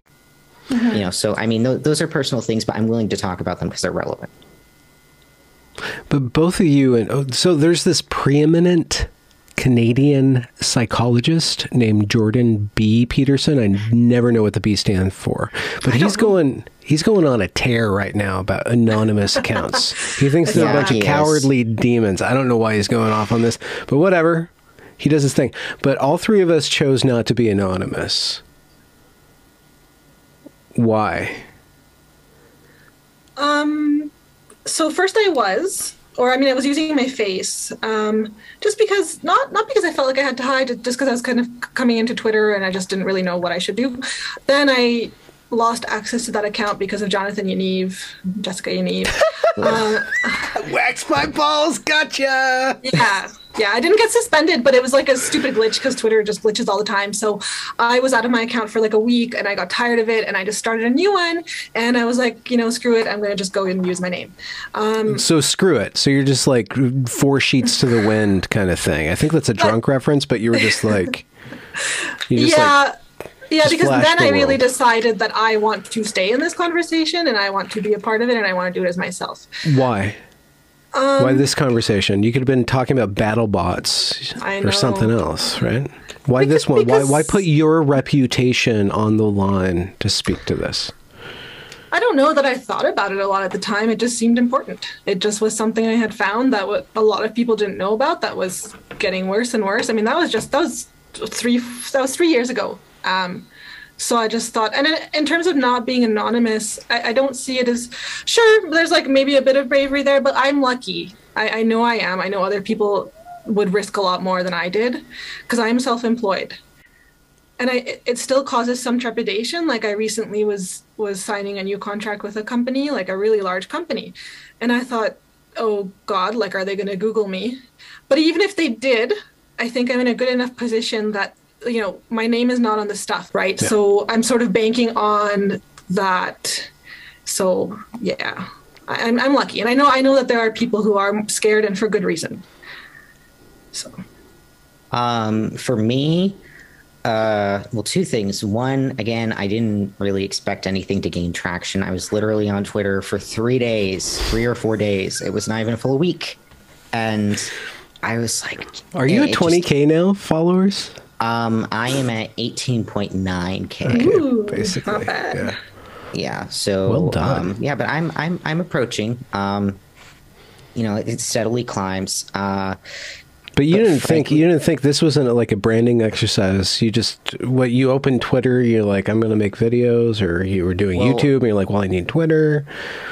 The YouTube came after the Twitter. Which I kind of just like put a random video with like low effort out. It gets like 10,000 views. Even like my video of I'm detransitioning, my mom looked at it and she's like, over 100,000 views. What did you do? Like, who did you bribe? And I'm like, I think the algorithm loves Casey. Casey's got the magic. The algorithm just like tendrils all up in you. That's crazy. I didn't know that. I think it's 127,000 views. Wow, I had no idea. That's impressive. And then I think the second one I did where it was like a rant in a parking lot. Literally, I was sitting in a parking lot with like really bad audio quality, and it was titled "We're Sick and They're Taking Advantage of Us," a rant where I just kind of like got mad and ranted about stuff. That got over 50,000 views. Wow. So, and again, like the last one, the update, like I filmed on a potato camera in this setup, and it's well over 10,000 at this point without me even trying. 12K, yeah. Yeah. Well, I mean, it's too early in what you're doing, Casey, to get into the weeds with marketing and thinking about your audience and stuff. Just be aware that that's a conversation we can have at some point and stuff. But it's what you're doing at this point in history, at this point in time, is purely grassroots, purely the audience is reacting to you for some magical reason. You don't really need to think about why. Just think about, I mean, I just be aware of it. So with that, I mean, you didn't finish your story, but like, how have you been dealing with the attention? Not just like the TRA blow up, but now you have fans or you have followers or it's devotees. It's really weird, frankly, and to kind of quickly also answer the question as to why I stayed online. I didn't care what happened. I didn't care if my reputation was ruined or not, because of the place that I was in when I started all of this. Because the video went viral in early October, and by early November, I was debating whether or not I needed to go back inpatient, which was in part because of the online stuff, but also realizing that you really screwed up your life is not like a great epiphany. Plus the fall, seasonal affective disorder, I always get super depressed at the fall. So sad. All of that, sad. I'm doing a lot better now. I've gotten help and all that stuff. But frankly, at the time, I didn't care what happened. And now I've stayed because people are actually listening to me. Reasonable people are actually listening to me. And even clinicians, like there's people that are willing to have a conversation about this. And I've had enough people, intelligent people that I look up to saying, people will listen if you talk, and they are listening, and you need to keep talking because this needs to happen. And that's what's kept me going. KC, Kevin Costner. If you build it, they will come. Like you're like what's that movie? You guys remember the Kevin Costner? Field of Dreams. Field of Dreams. You're like the D-Trans Field of Dreams. This is way before your time, isn't it, Casey? I don't even know if I've seen it. I haven't. When you said Kevin Costner, I'm like, this is some reference I am not going to get. Oh no! At least I got the reference. But you're in. It's interesting too, because again, I didn't view myself as a trailblazer. The trailblazers in this movement are, some of the detransitioners that came before me, like Chloe Cole and especially Helena. She was doing this in like 2020, 2019, 2018. Yeah, she was really early on in all of this stuff, so they're kind of the trailblazers. It's kind of like, I feel like maybe this is a bad appraisal of this. I'm part of like the second wave. Oh no. Oh, there are going to be waves. Oh the gosh. Second wave. I feel like you're still of the third. Or am I still in the first wave? I don't know. I know that you maybe weren't among the first, but I just feel like how long this might drag out. I feel like you're still going to be one of the first major ones. Like I like looking back, it might seem like that, in my opinion. Yeah, it's hard to gauge that from a historical point of view, but just bringing up this topic very briefly, there's a high burnout rate for telling these stories, and Helena and Sinead, just to name a couple of the women, and I can name some men, but I'm not going to make a list. They put so much out there that they need to do a lot of self-care, and they duck out, and then magically somebody else kind of takes the spotlight. So your spotlight is a part of like a bunch of waves of attention. Like people have been bouncing on the waterbed, and you got in at a certain point, and you're kind of launching. You're kind of riding this wave. So the thing that keeps me going, because I don't like attention just for the sake of attention. I mean, it's nice to have people telling me that like they like the things that I'm saying, because they're like they're good things, and we like the words that you're saying because they sound intelligent. That's nice for the ego, which is not very strong with me. But ultimately, the thing that keeps me going is that if we talk about this enough, maybe the clinical standards will change. I don't want this to happen to anybody else, and I'm not demonizing people. I'm saying I didn't receive the care I needed. I received something else that has fundamentally changed my life. It's made it harder, and it shouldn't have to be this way. And for some reason, people listen to me, and now I have this big following, and it's growing. And maybe, and there was one person that is also in the space now that said that, like, I messaged them when they went viral, and I was like, I'm just, welcome to the Viral Club. I went viral a few weeks ago. Here's a couple pointers that no one said to me, just, watch out for these people. And they said, honestly, your video was what made me speak out. That's awesome. And I was just like, what? Like, I influenced it. And they were like, yeah, there's quite a few people that are going to start being vocal, even if it's on an anonymous account. Yeah. Because of that video, and because of the reaction, and because you stayed. Yeah. So that's what keeps me going, really. Wow. And, you know, I don't want to sound egotistical. I want to grow my following, but I want people to talk about this. And it's not from a place of hate. This is from a place of, we are not serving this community of people with these problems the best that we can. They need better care. We deserve better care than this. Mm-hmm. If it's for the right reasons, there's nothing wrong with wanting to have a bigger platform. You know, if it's to share things. Like back, I think in September, I lost access to my account because of stupid media policy violation.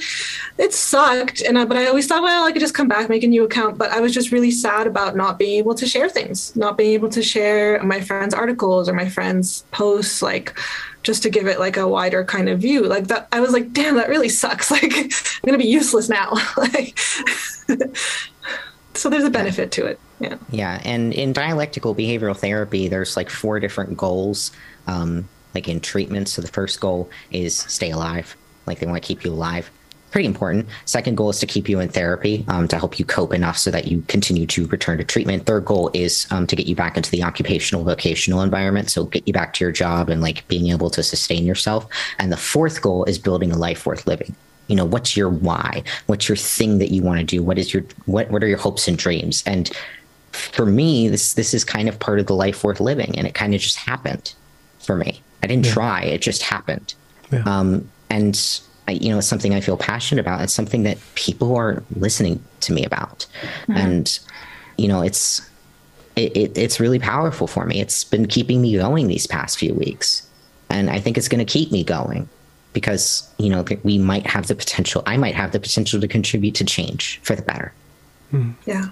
Finding meaning is so important. I think when Shapeshifter started to kind of post videos, I was really, really worried because some of those early videos were a bit scary. Like, oh my goodness, this person is really dark right now. But I think he has kind of come to a place where he might burn out soon. But enough people said, hey, your story really means a lot to me, that I think that helped turn things around. Because in the beginning, I was a little bit like, you know, I hope people reach out to this person because he doesn't seem to be in like the best place. You know, but then finding meaning helped. So. Yeah, it's such personal work. I mean, Casey, I spoke with Posey Parker. Gosh darn it, KJK. That's awesome. Kelly J. Keene earlier I'm so today. Excited. I won't ruin that interview. Towards the end, she just tells this beautiful story, like of finding purpose and finding meaning, and just what you were saying right now, Casey, about finding purpose, finding meaning. It's very just like pinnacle beauty. It's like peak beauty. Just watching people like engage with the world and things just click, you know, and like, you know, being a person who's chased after that and you get it for a little bit, you know, and being able to be participant and giving that, or participating in helping other people and facilitating other people do that. I just think it's just so just righteous in the good way. I think even righteousness is a bad word nowadays, but I mean it, and just like, it's just such a wonderful unlocking of the human potential. And yeah, there's a dragon that you're slaying, and we deal with the dragon. We talk about the theories, and we talk about the therapies and stuff, but it's just that human element is just so beautiful. I just have to sit down on it. Well, you asked earlier, like, why this one, why not some other thing? Well, it just felt right. It just felt like there was a way to make a difference here and to have a purpose. You talked to my friend Shannon Boshi, and he talked really nicely about that. He was like, this feels right. This feels like what I should be pursuing. And yeah, at a certain point, you can't even put that into words anymore. But, you know, you mentioned like people, it's the people involved in this, I think, that kind of made me stay and made me pick it as like, this is the thing. Because I was saying the other day to a friend of mine, like, you know, what am I doing this for if not like the people that I've grown to care about? Of course, wider society, of course, hoping other people don't go down this path, of course, helping, but there's only so much nobleness I think a person has without it becoming more personal. Like, okay, now I have this connection and this community here that I want to stay in this fight because there's these awesome people alongside me, you know? And I think once you have that helps you keep going and chase that kind of higher noble intention of like helping the world. Because if I didn't have those connections, if I didn't meet the friends that I've met, I think it would have been hard to stay in this, even knowing how important it is. So that's huge for me personally.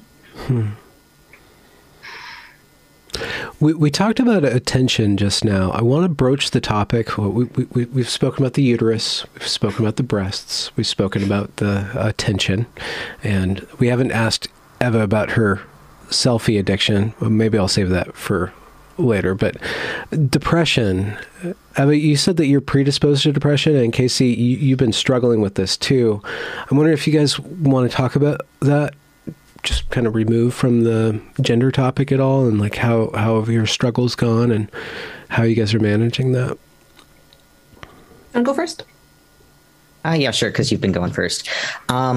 So my depression had like a pretty clear source. Screwed up childhood. Yeah, I'm going to be depressed. I've been dealing with it probably since like 8 or 9, pretty moderate to severe. And I've had some moments of reprieve over the past couple of years. But generally speaking, it's kind of framed how I view the world. Along with, a mix of other conditions and other problems. It's kind of interesting because, when you're depressed for so long, you forget what normal feels like. So now that I'm, healing and starting to do things, I feel like, yeah, I can kick ass. I could take on anything. And then I'm like, wait, is this how normal people feel? It warps what you think normal for everybody else looks like, in a sense. And it's just hard because it feels like you're slogging through all this mud all the time. And you just, it's also difficult because, one of the symptoms of depression is hopelessness and, not wanting to do anything because you don't see the point. But then when you have a higher functioning brain and you look at the world and you go, oh my God, everything's horrible. It's on fire because I can see all of these problems and no one there's some people that want to fix it, but everybody's just being an asshole and it's all terrible. That, compounded with clinical depression, already feeling hopeless makes you feel more hopeless. So it's just a vicious cycle and it just builds on each other. And that's something I have to guard against. And that took me a long time to realize that was something I had to guard against. How do you keep yourself from that pit? What are the guardrails for you? I'm still working on keeping myself out of the pit. But for me, it is being terribly optimistic.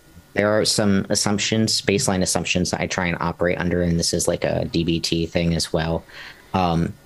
Assuming that everybody is doing the best that they can. I know it's a really hard assumption, and, also assuming that nobody has malintent unless you can prove that they have malintent. So like kind of how I've accepted with what has happened to me with like the whole gender care thing, people are like, oh, my therapist had it out to get me and so on. I am operating under the pretense that they believed they were doing the best thing for me at the time. Even if it looks obvious that it wasn't. And that they believe they are doing the right thing now. And I can't fault somebody for thinking and believing that they're doing the right thing. And for me, that makes it's hard to accept that. It's still hard to process because you can say something's morally right or wrong, or there definitely was harm done. But it's easier for me to accept that, it's not like they were trying to hurt me. It's not like,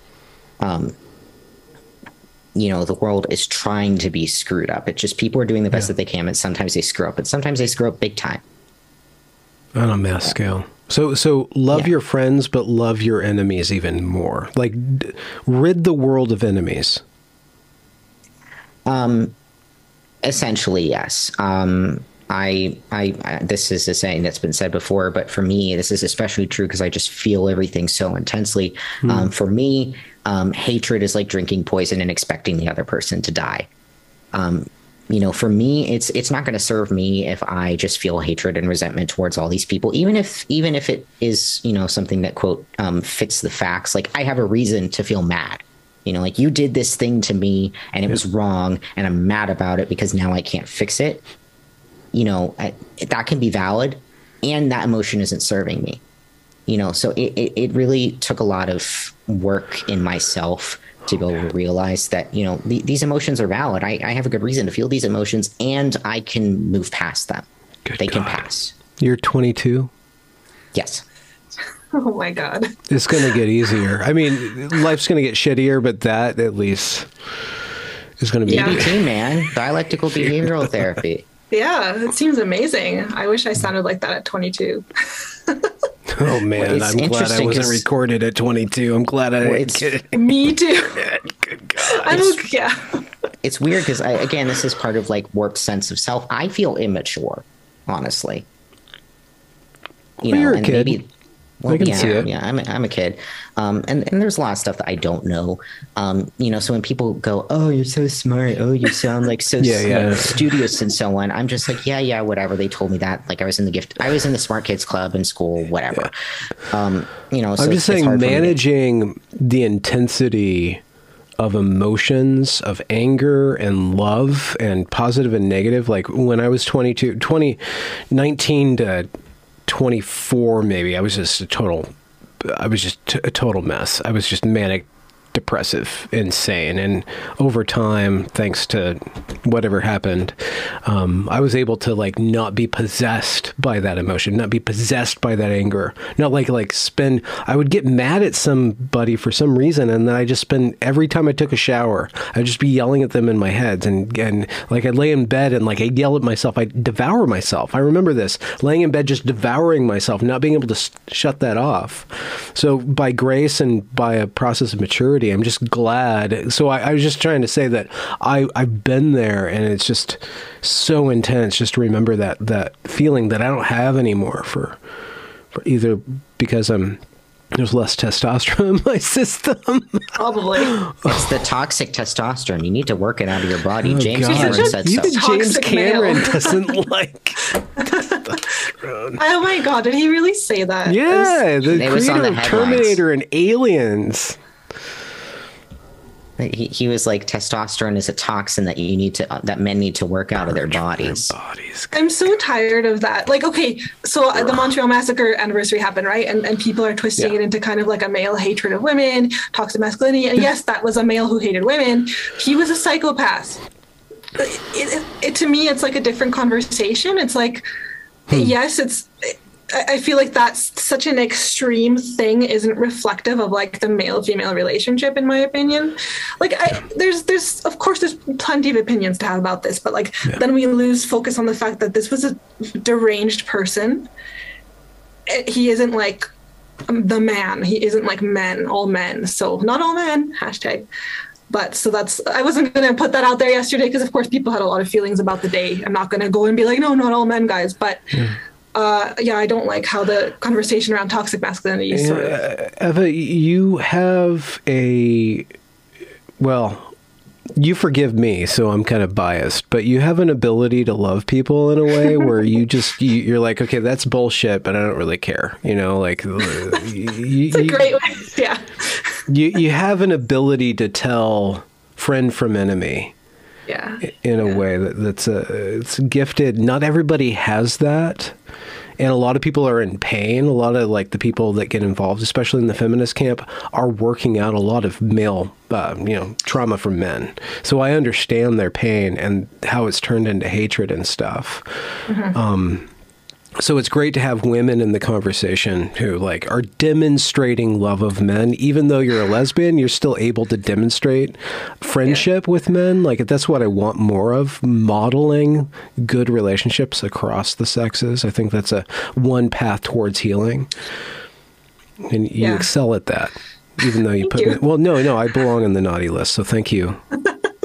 Because you're a troublemaker, so... I don't intend that, but whatever. The reaction to your tweets really gets to me because the ones that rile up the feminists, because I don't mind if people like disagree with you. A lot of my good friends, I think at your last one that whatever it was you said, I can't even remember, were kind of like commenting at you. I don't mind that. What I mind is when people come along and act as if you've like betrayed them when you never gave them your loyalty in the first place. They're like, oh, Benjamin pretends to be an ally and now look what he's saying. And I'm like, it's a weird kind of ownership that I really don't like. Like, I just don't like that attitude. Like, you're my friend and that's always going to take precedence over whatever the hell you tweet.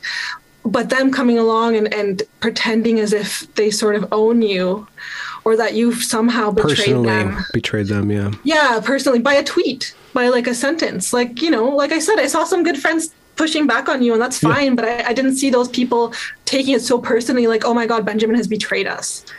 It's like, no, they just want to give you shit back and that's fine. Yeah.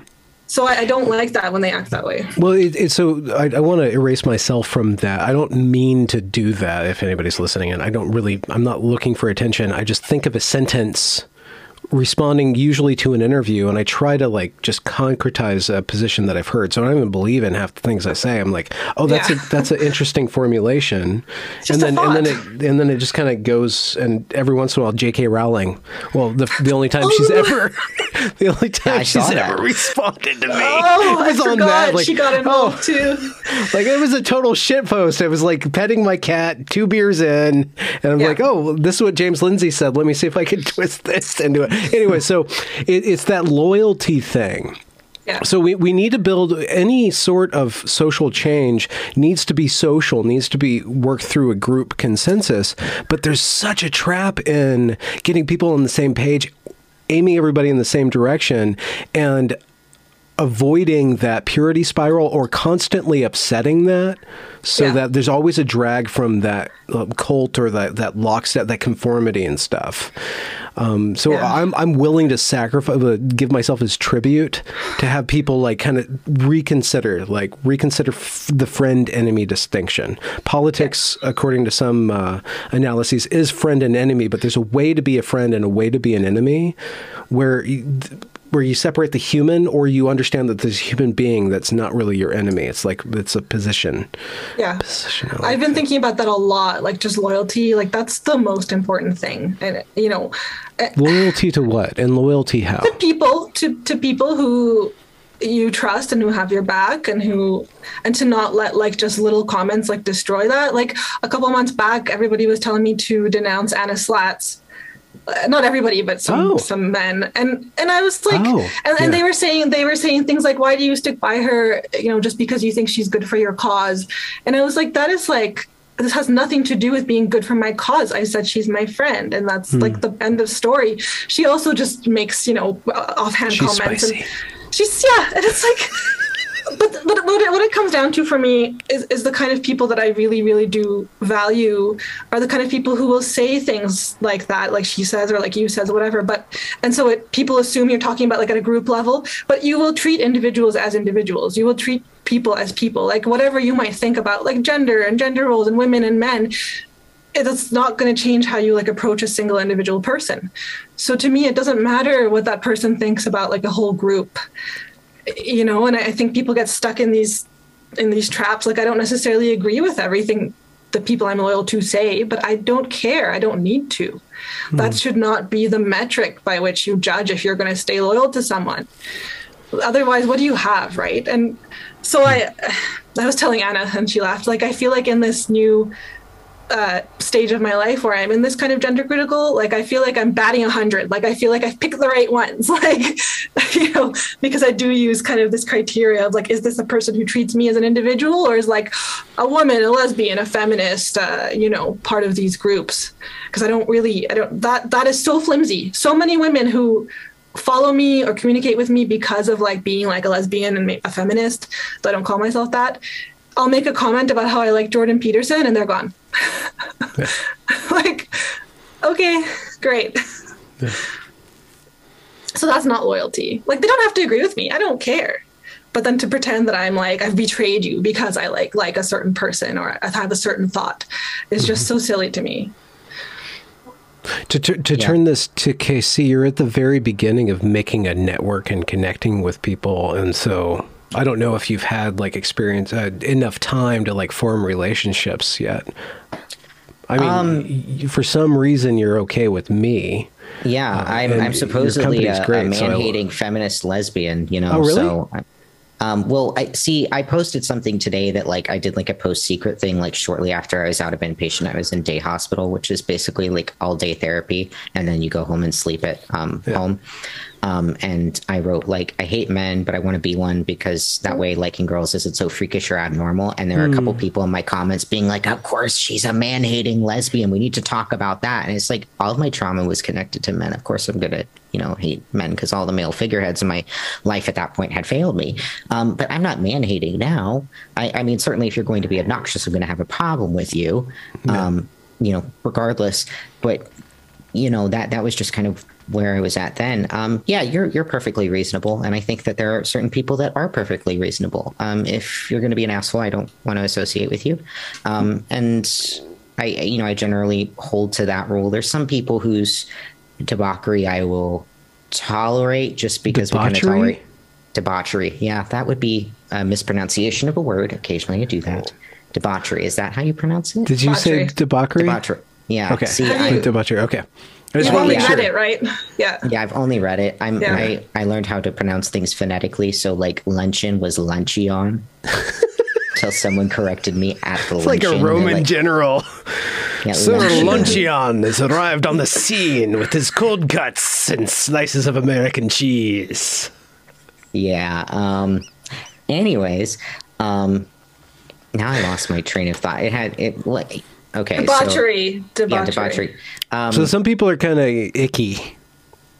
And there's some of that I will kind of keep an eye on, especially more of the like harder conservative leaning political commentators that are talking about like the whole pediatric transition thing, so it's kind of like the enemy of my enemy is my friend, and I'll be civil and I'll keep an eye on things, but I don't really consider them buddy. And I am very early in the process of discerning like who friend is and so on. But generally speaking, the people that I have drifted towards aren't very identity focused and like, I'm a lesbian, or I am like AG transitioner, or I am all of these things, and posting it in their bio and all. Well, except for you, Eva, you're because that's kind of your thing. Like you have your lesbian. Yes, card I now. hope it's obvious that it's a branding exercise. It's so weird. Like Eva, you do this. Like you do this is why I brought up the pride acceptance and then over acceptance. You play this game,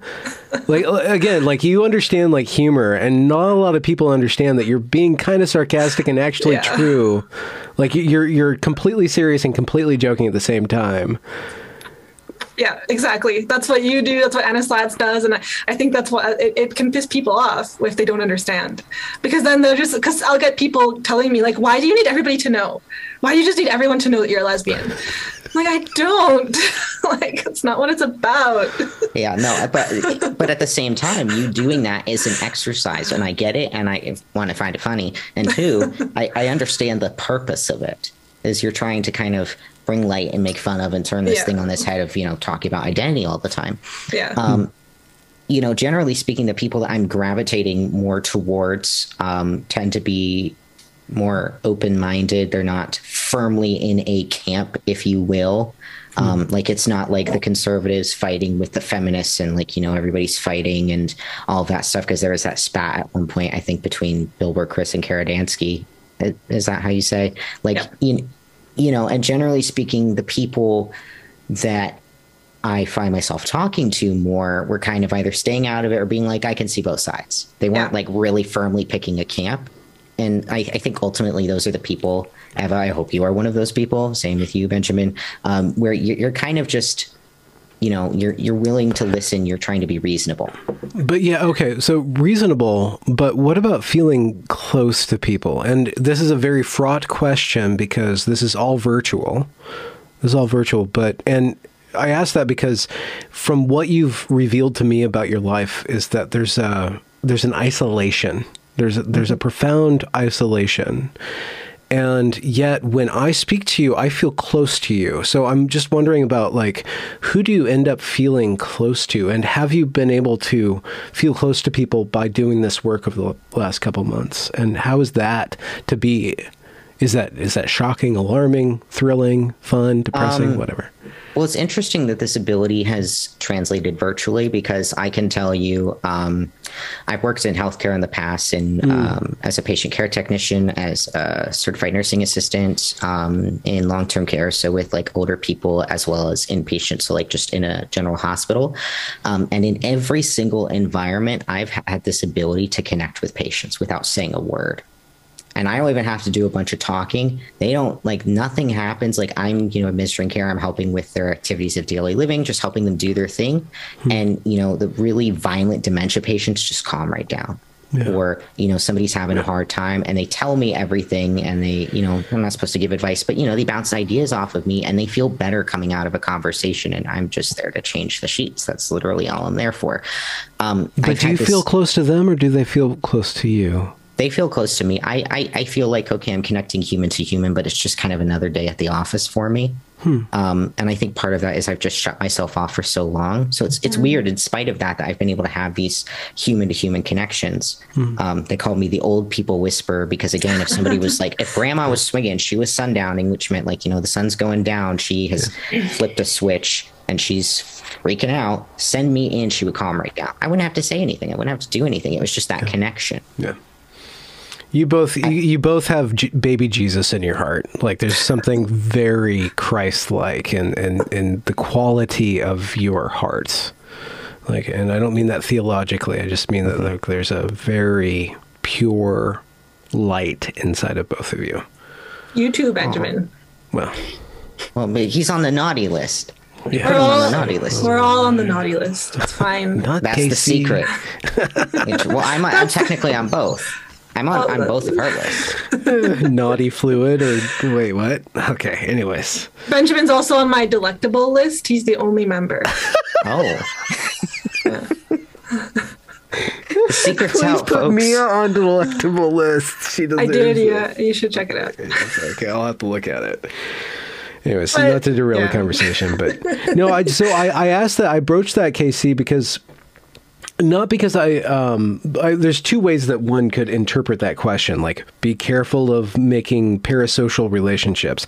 There is this thing on the internet, once you start to put yourself out there, people will gravitate towards you and start projecting a bunch of stuff on you that's not you. And then you have to like weed through this parasocial relationship. But also you can participate in that too, where you're like projecting or creating a false sense of togetherness through a club of some sort, through a cause of some sort, or through like this dance of this Luciferian shadows and lights kind of confluence. But I think there's a reality here. There's a reality that can be passing between people through the interviews, at least, and to some extent over time on Twitter. On Twitter, it takes a long time to actually get to know people and to filter how that kind of shreds the cheese of the human soul into these kind of things that you need to melt back down into a quesadilla or whatever.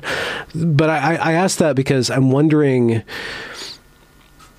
if you've seen some sort of possibility of your work in this medium with speaking out, of touching people, of translating what you do with the changing of the bed sheets into connecting, like in a double, not as you're the speaker and you're attracting people, but actually making friendships, actually making connections. Maybe getting a girlfriend.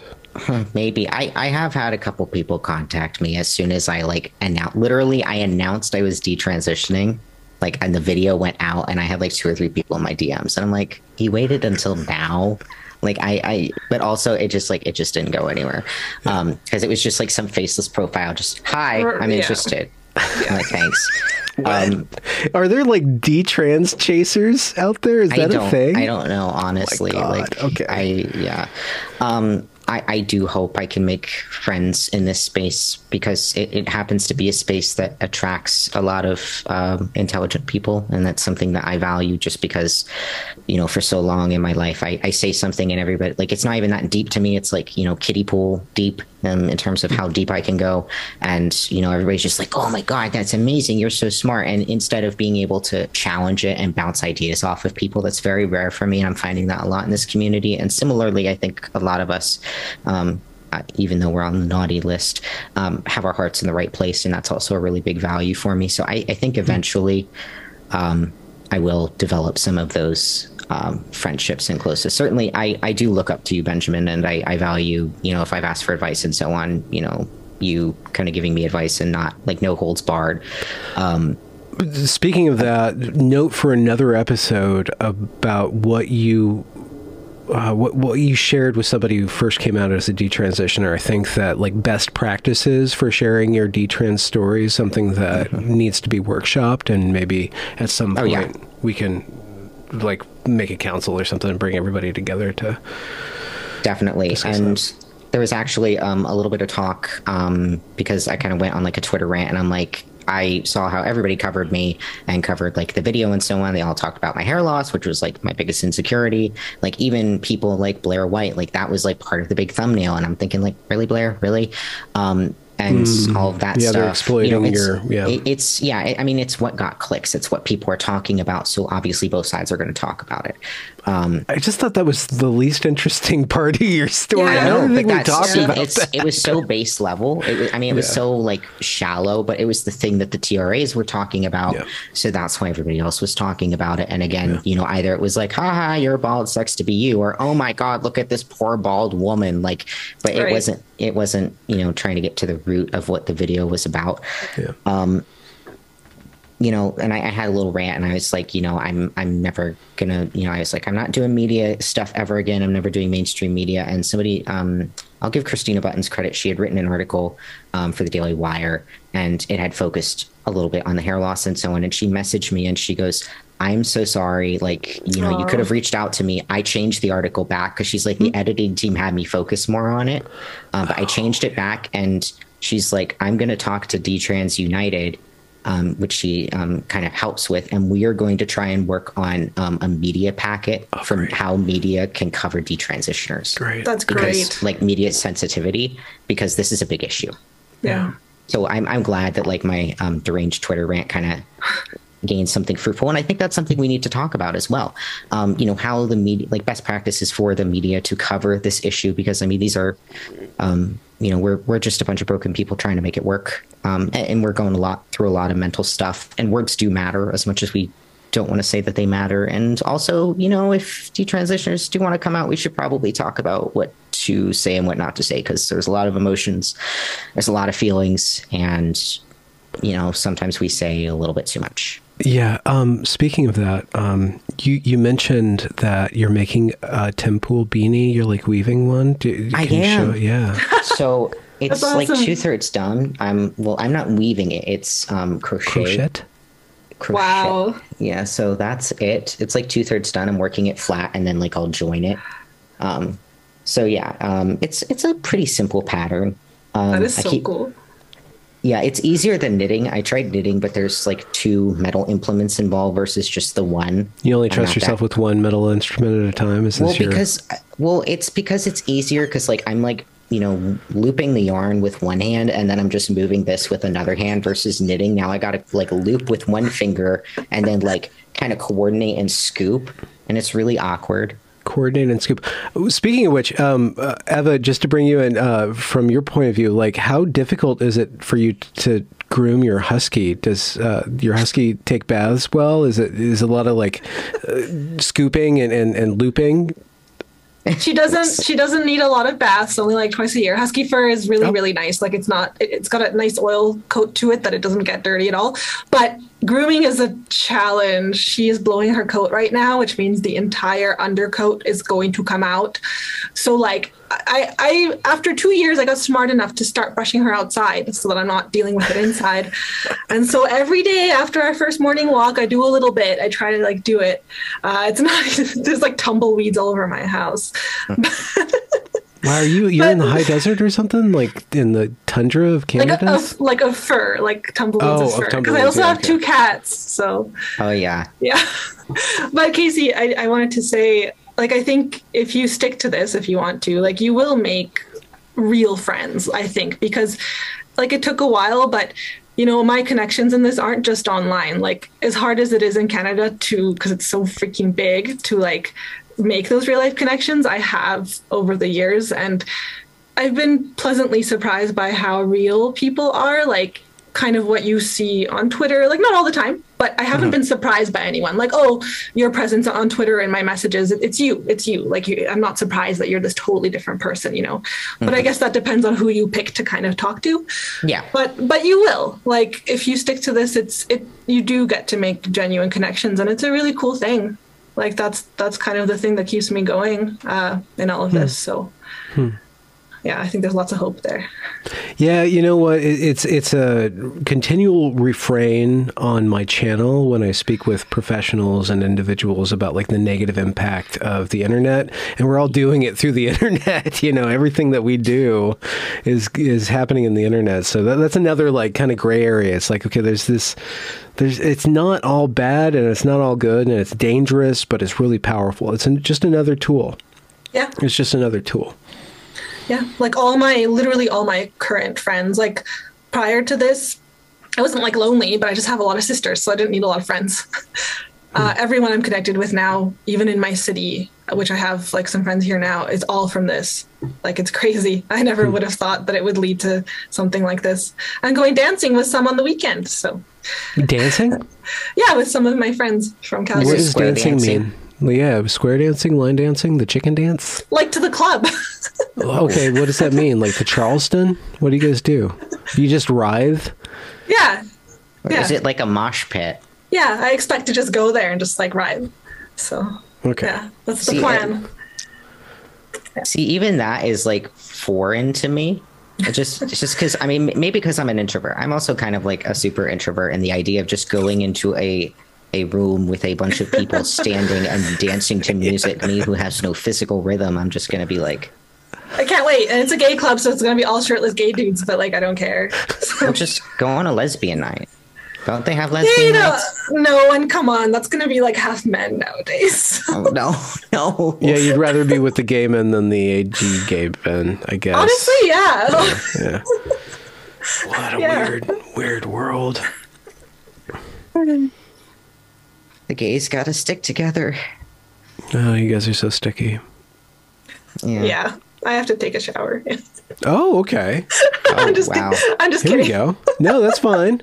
Do you have any products that you recommend for a shampoo with what helps you avoid your bad hair day, which you were so public about the other day? It was very you had our hopes and prayers. Yeah. Our thoughts and prayers. God, no! I just use like a 2-in-1. I'm not fancy. I don't. Oh, you're not? Horror. But what about the skincare? Do you have any what's your fanciest I'm big hygiene on skincare. product? Yeah. I just use CeraVe. I don't know if that's how you say it. CeraVe. Yeah, that's I've been big on skincare lately. So I use like the serum and like the moisturizing and like trying to keep it nice. So yeah. Casey, you have wonderful skin. Somehow. Honestly, for a while, I was aggressively using like the moisturizers and the wash, and like I was basically assaulting my face with like benzoyl peroxide in the morning and then salicylic acid at night. Oh, that's too much. Why? Yeah, is that why not just use cucumbers? For me, that's too much. Yeah, well, because at one point I actually had really bad acne. Like I went to a dermatologist and they put me on doxycycline, which is an antibiotic orally for 3 months, and they put me on tretinoin, which is another topical medication. And I was 19. Like it was cystic. My face was literally swollen because of the acne that I had. And you were on testosterone at this point, and they didn't connect that, maybe? No, it was connected. It was a known side effect. It literally happened like, it started like just like 10 months on T when I hit full dose. Like when I made the jump to 100 milligrams a week, literally within 2 weeks, my face was fully broken out. I mean, it was bad. It was really bad. Ouch. Like it would bleed, it would ooze and like weep. Oh yeah, it was painful. Was that gender affirming acne though, at least? Oh yeah, it was so affirming. I felt so affirmed in my identity. So I'm glad that it's decreasing now, but ironically enough, like once I hit the 2 to 3 week off of testosterone mark, my face got super oily again. But I was able to keep up with it, and I was kind of applying the old strategy of, again, assaulting my face with benzoyl peroxide and salicylic acid, which is only half of the skincare routine the dermatologist had me do, because it was those two things, plus doxycycline, plus tretinoin, plus another topical antibiotic, erythromycin, and my face was basically just coming off in sheets before I said, oh, to hell with this is too much.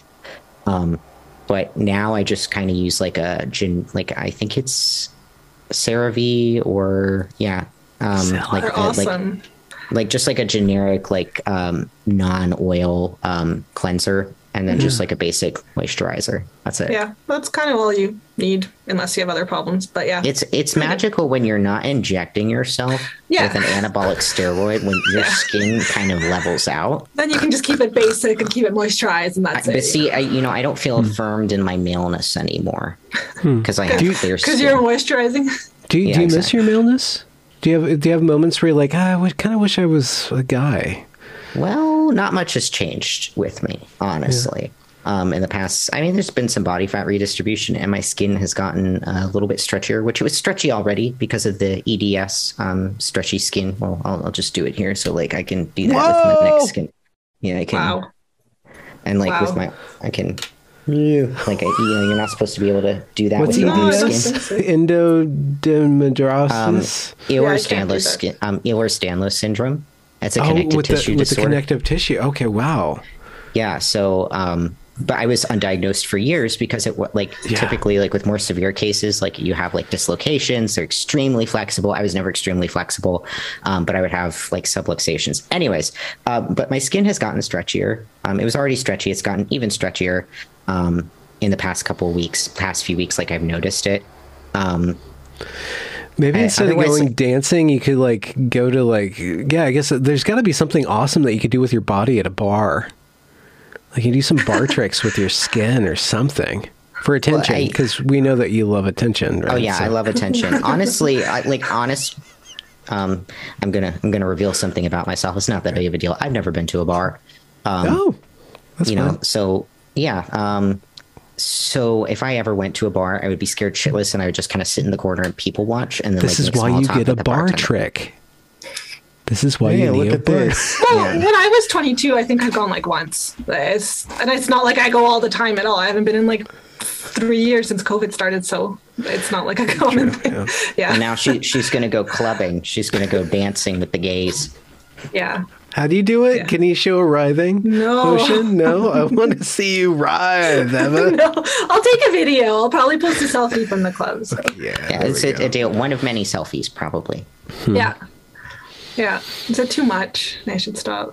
No. Okay. No, I won't ask because it'll ruin the fun.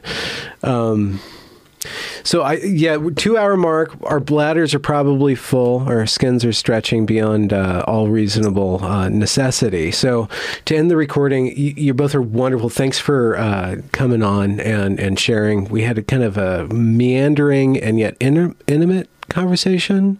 You're both very wonderful. Good. So thank you both. Thank you. Thank you. That's it. You guys are just going to do the awkward thank you. Okay, that's fine. I thought you were stopping the recording.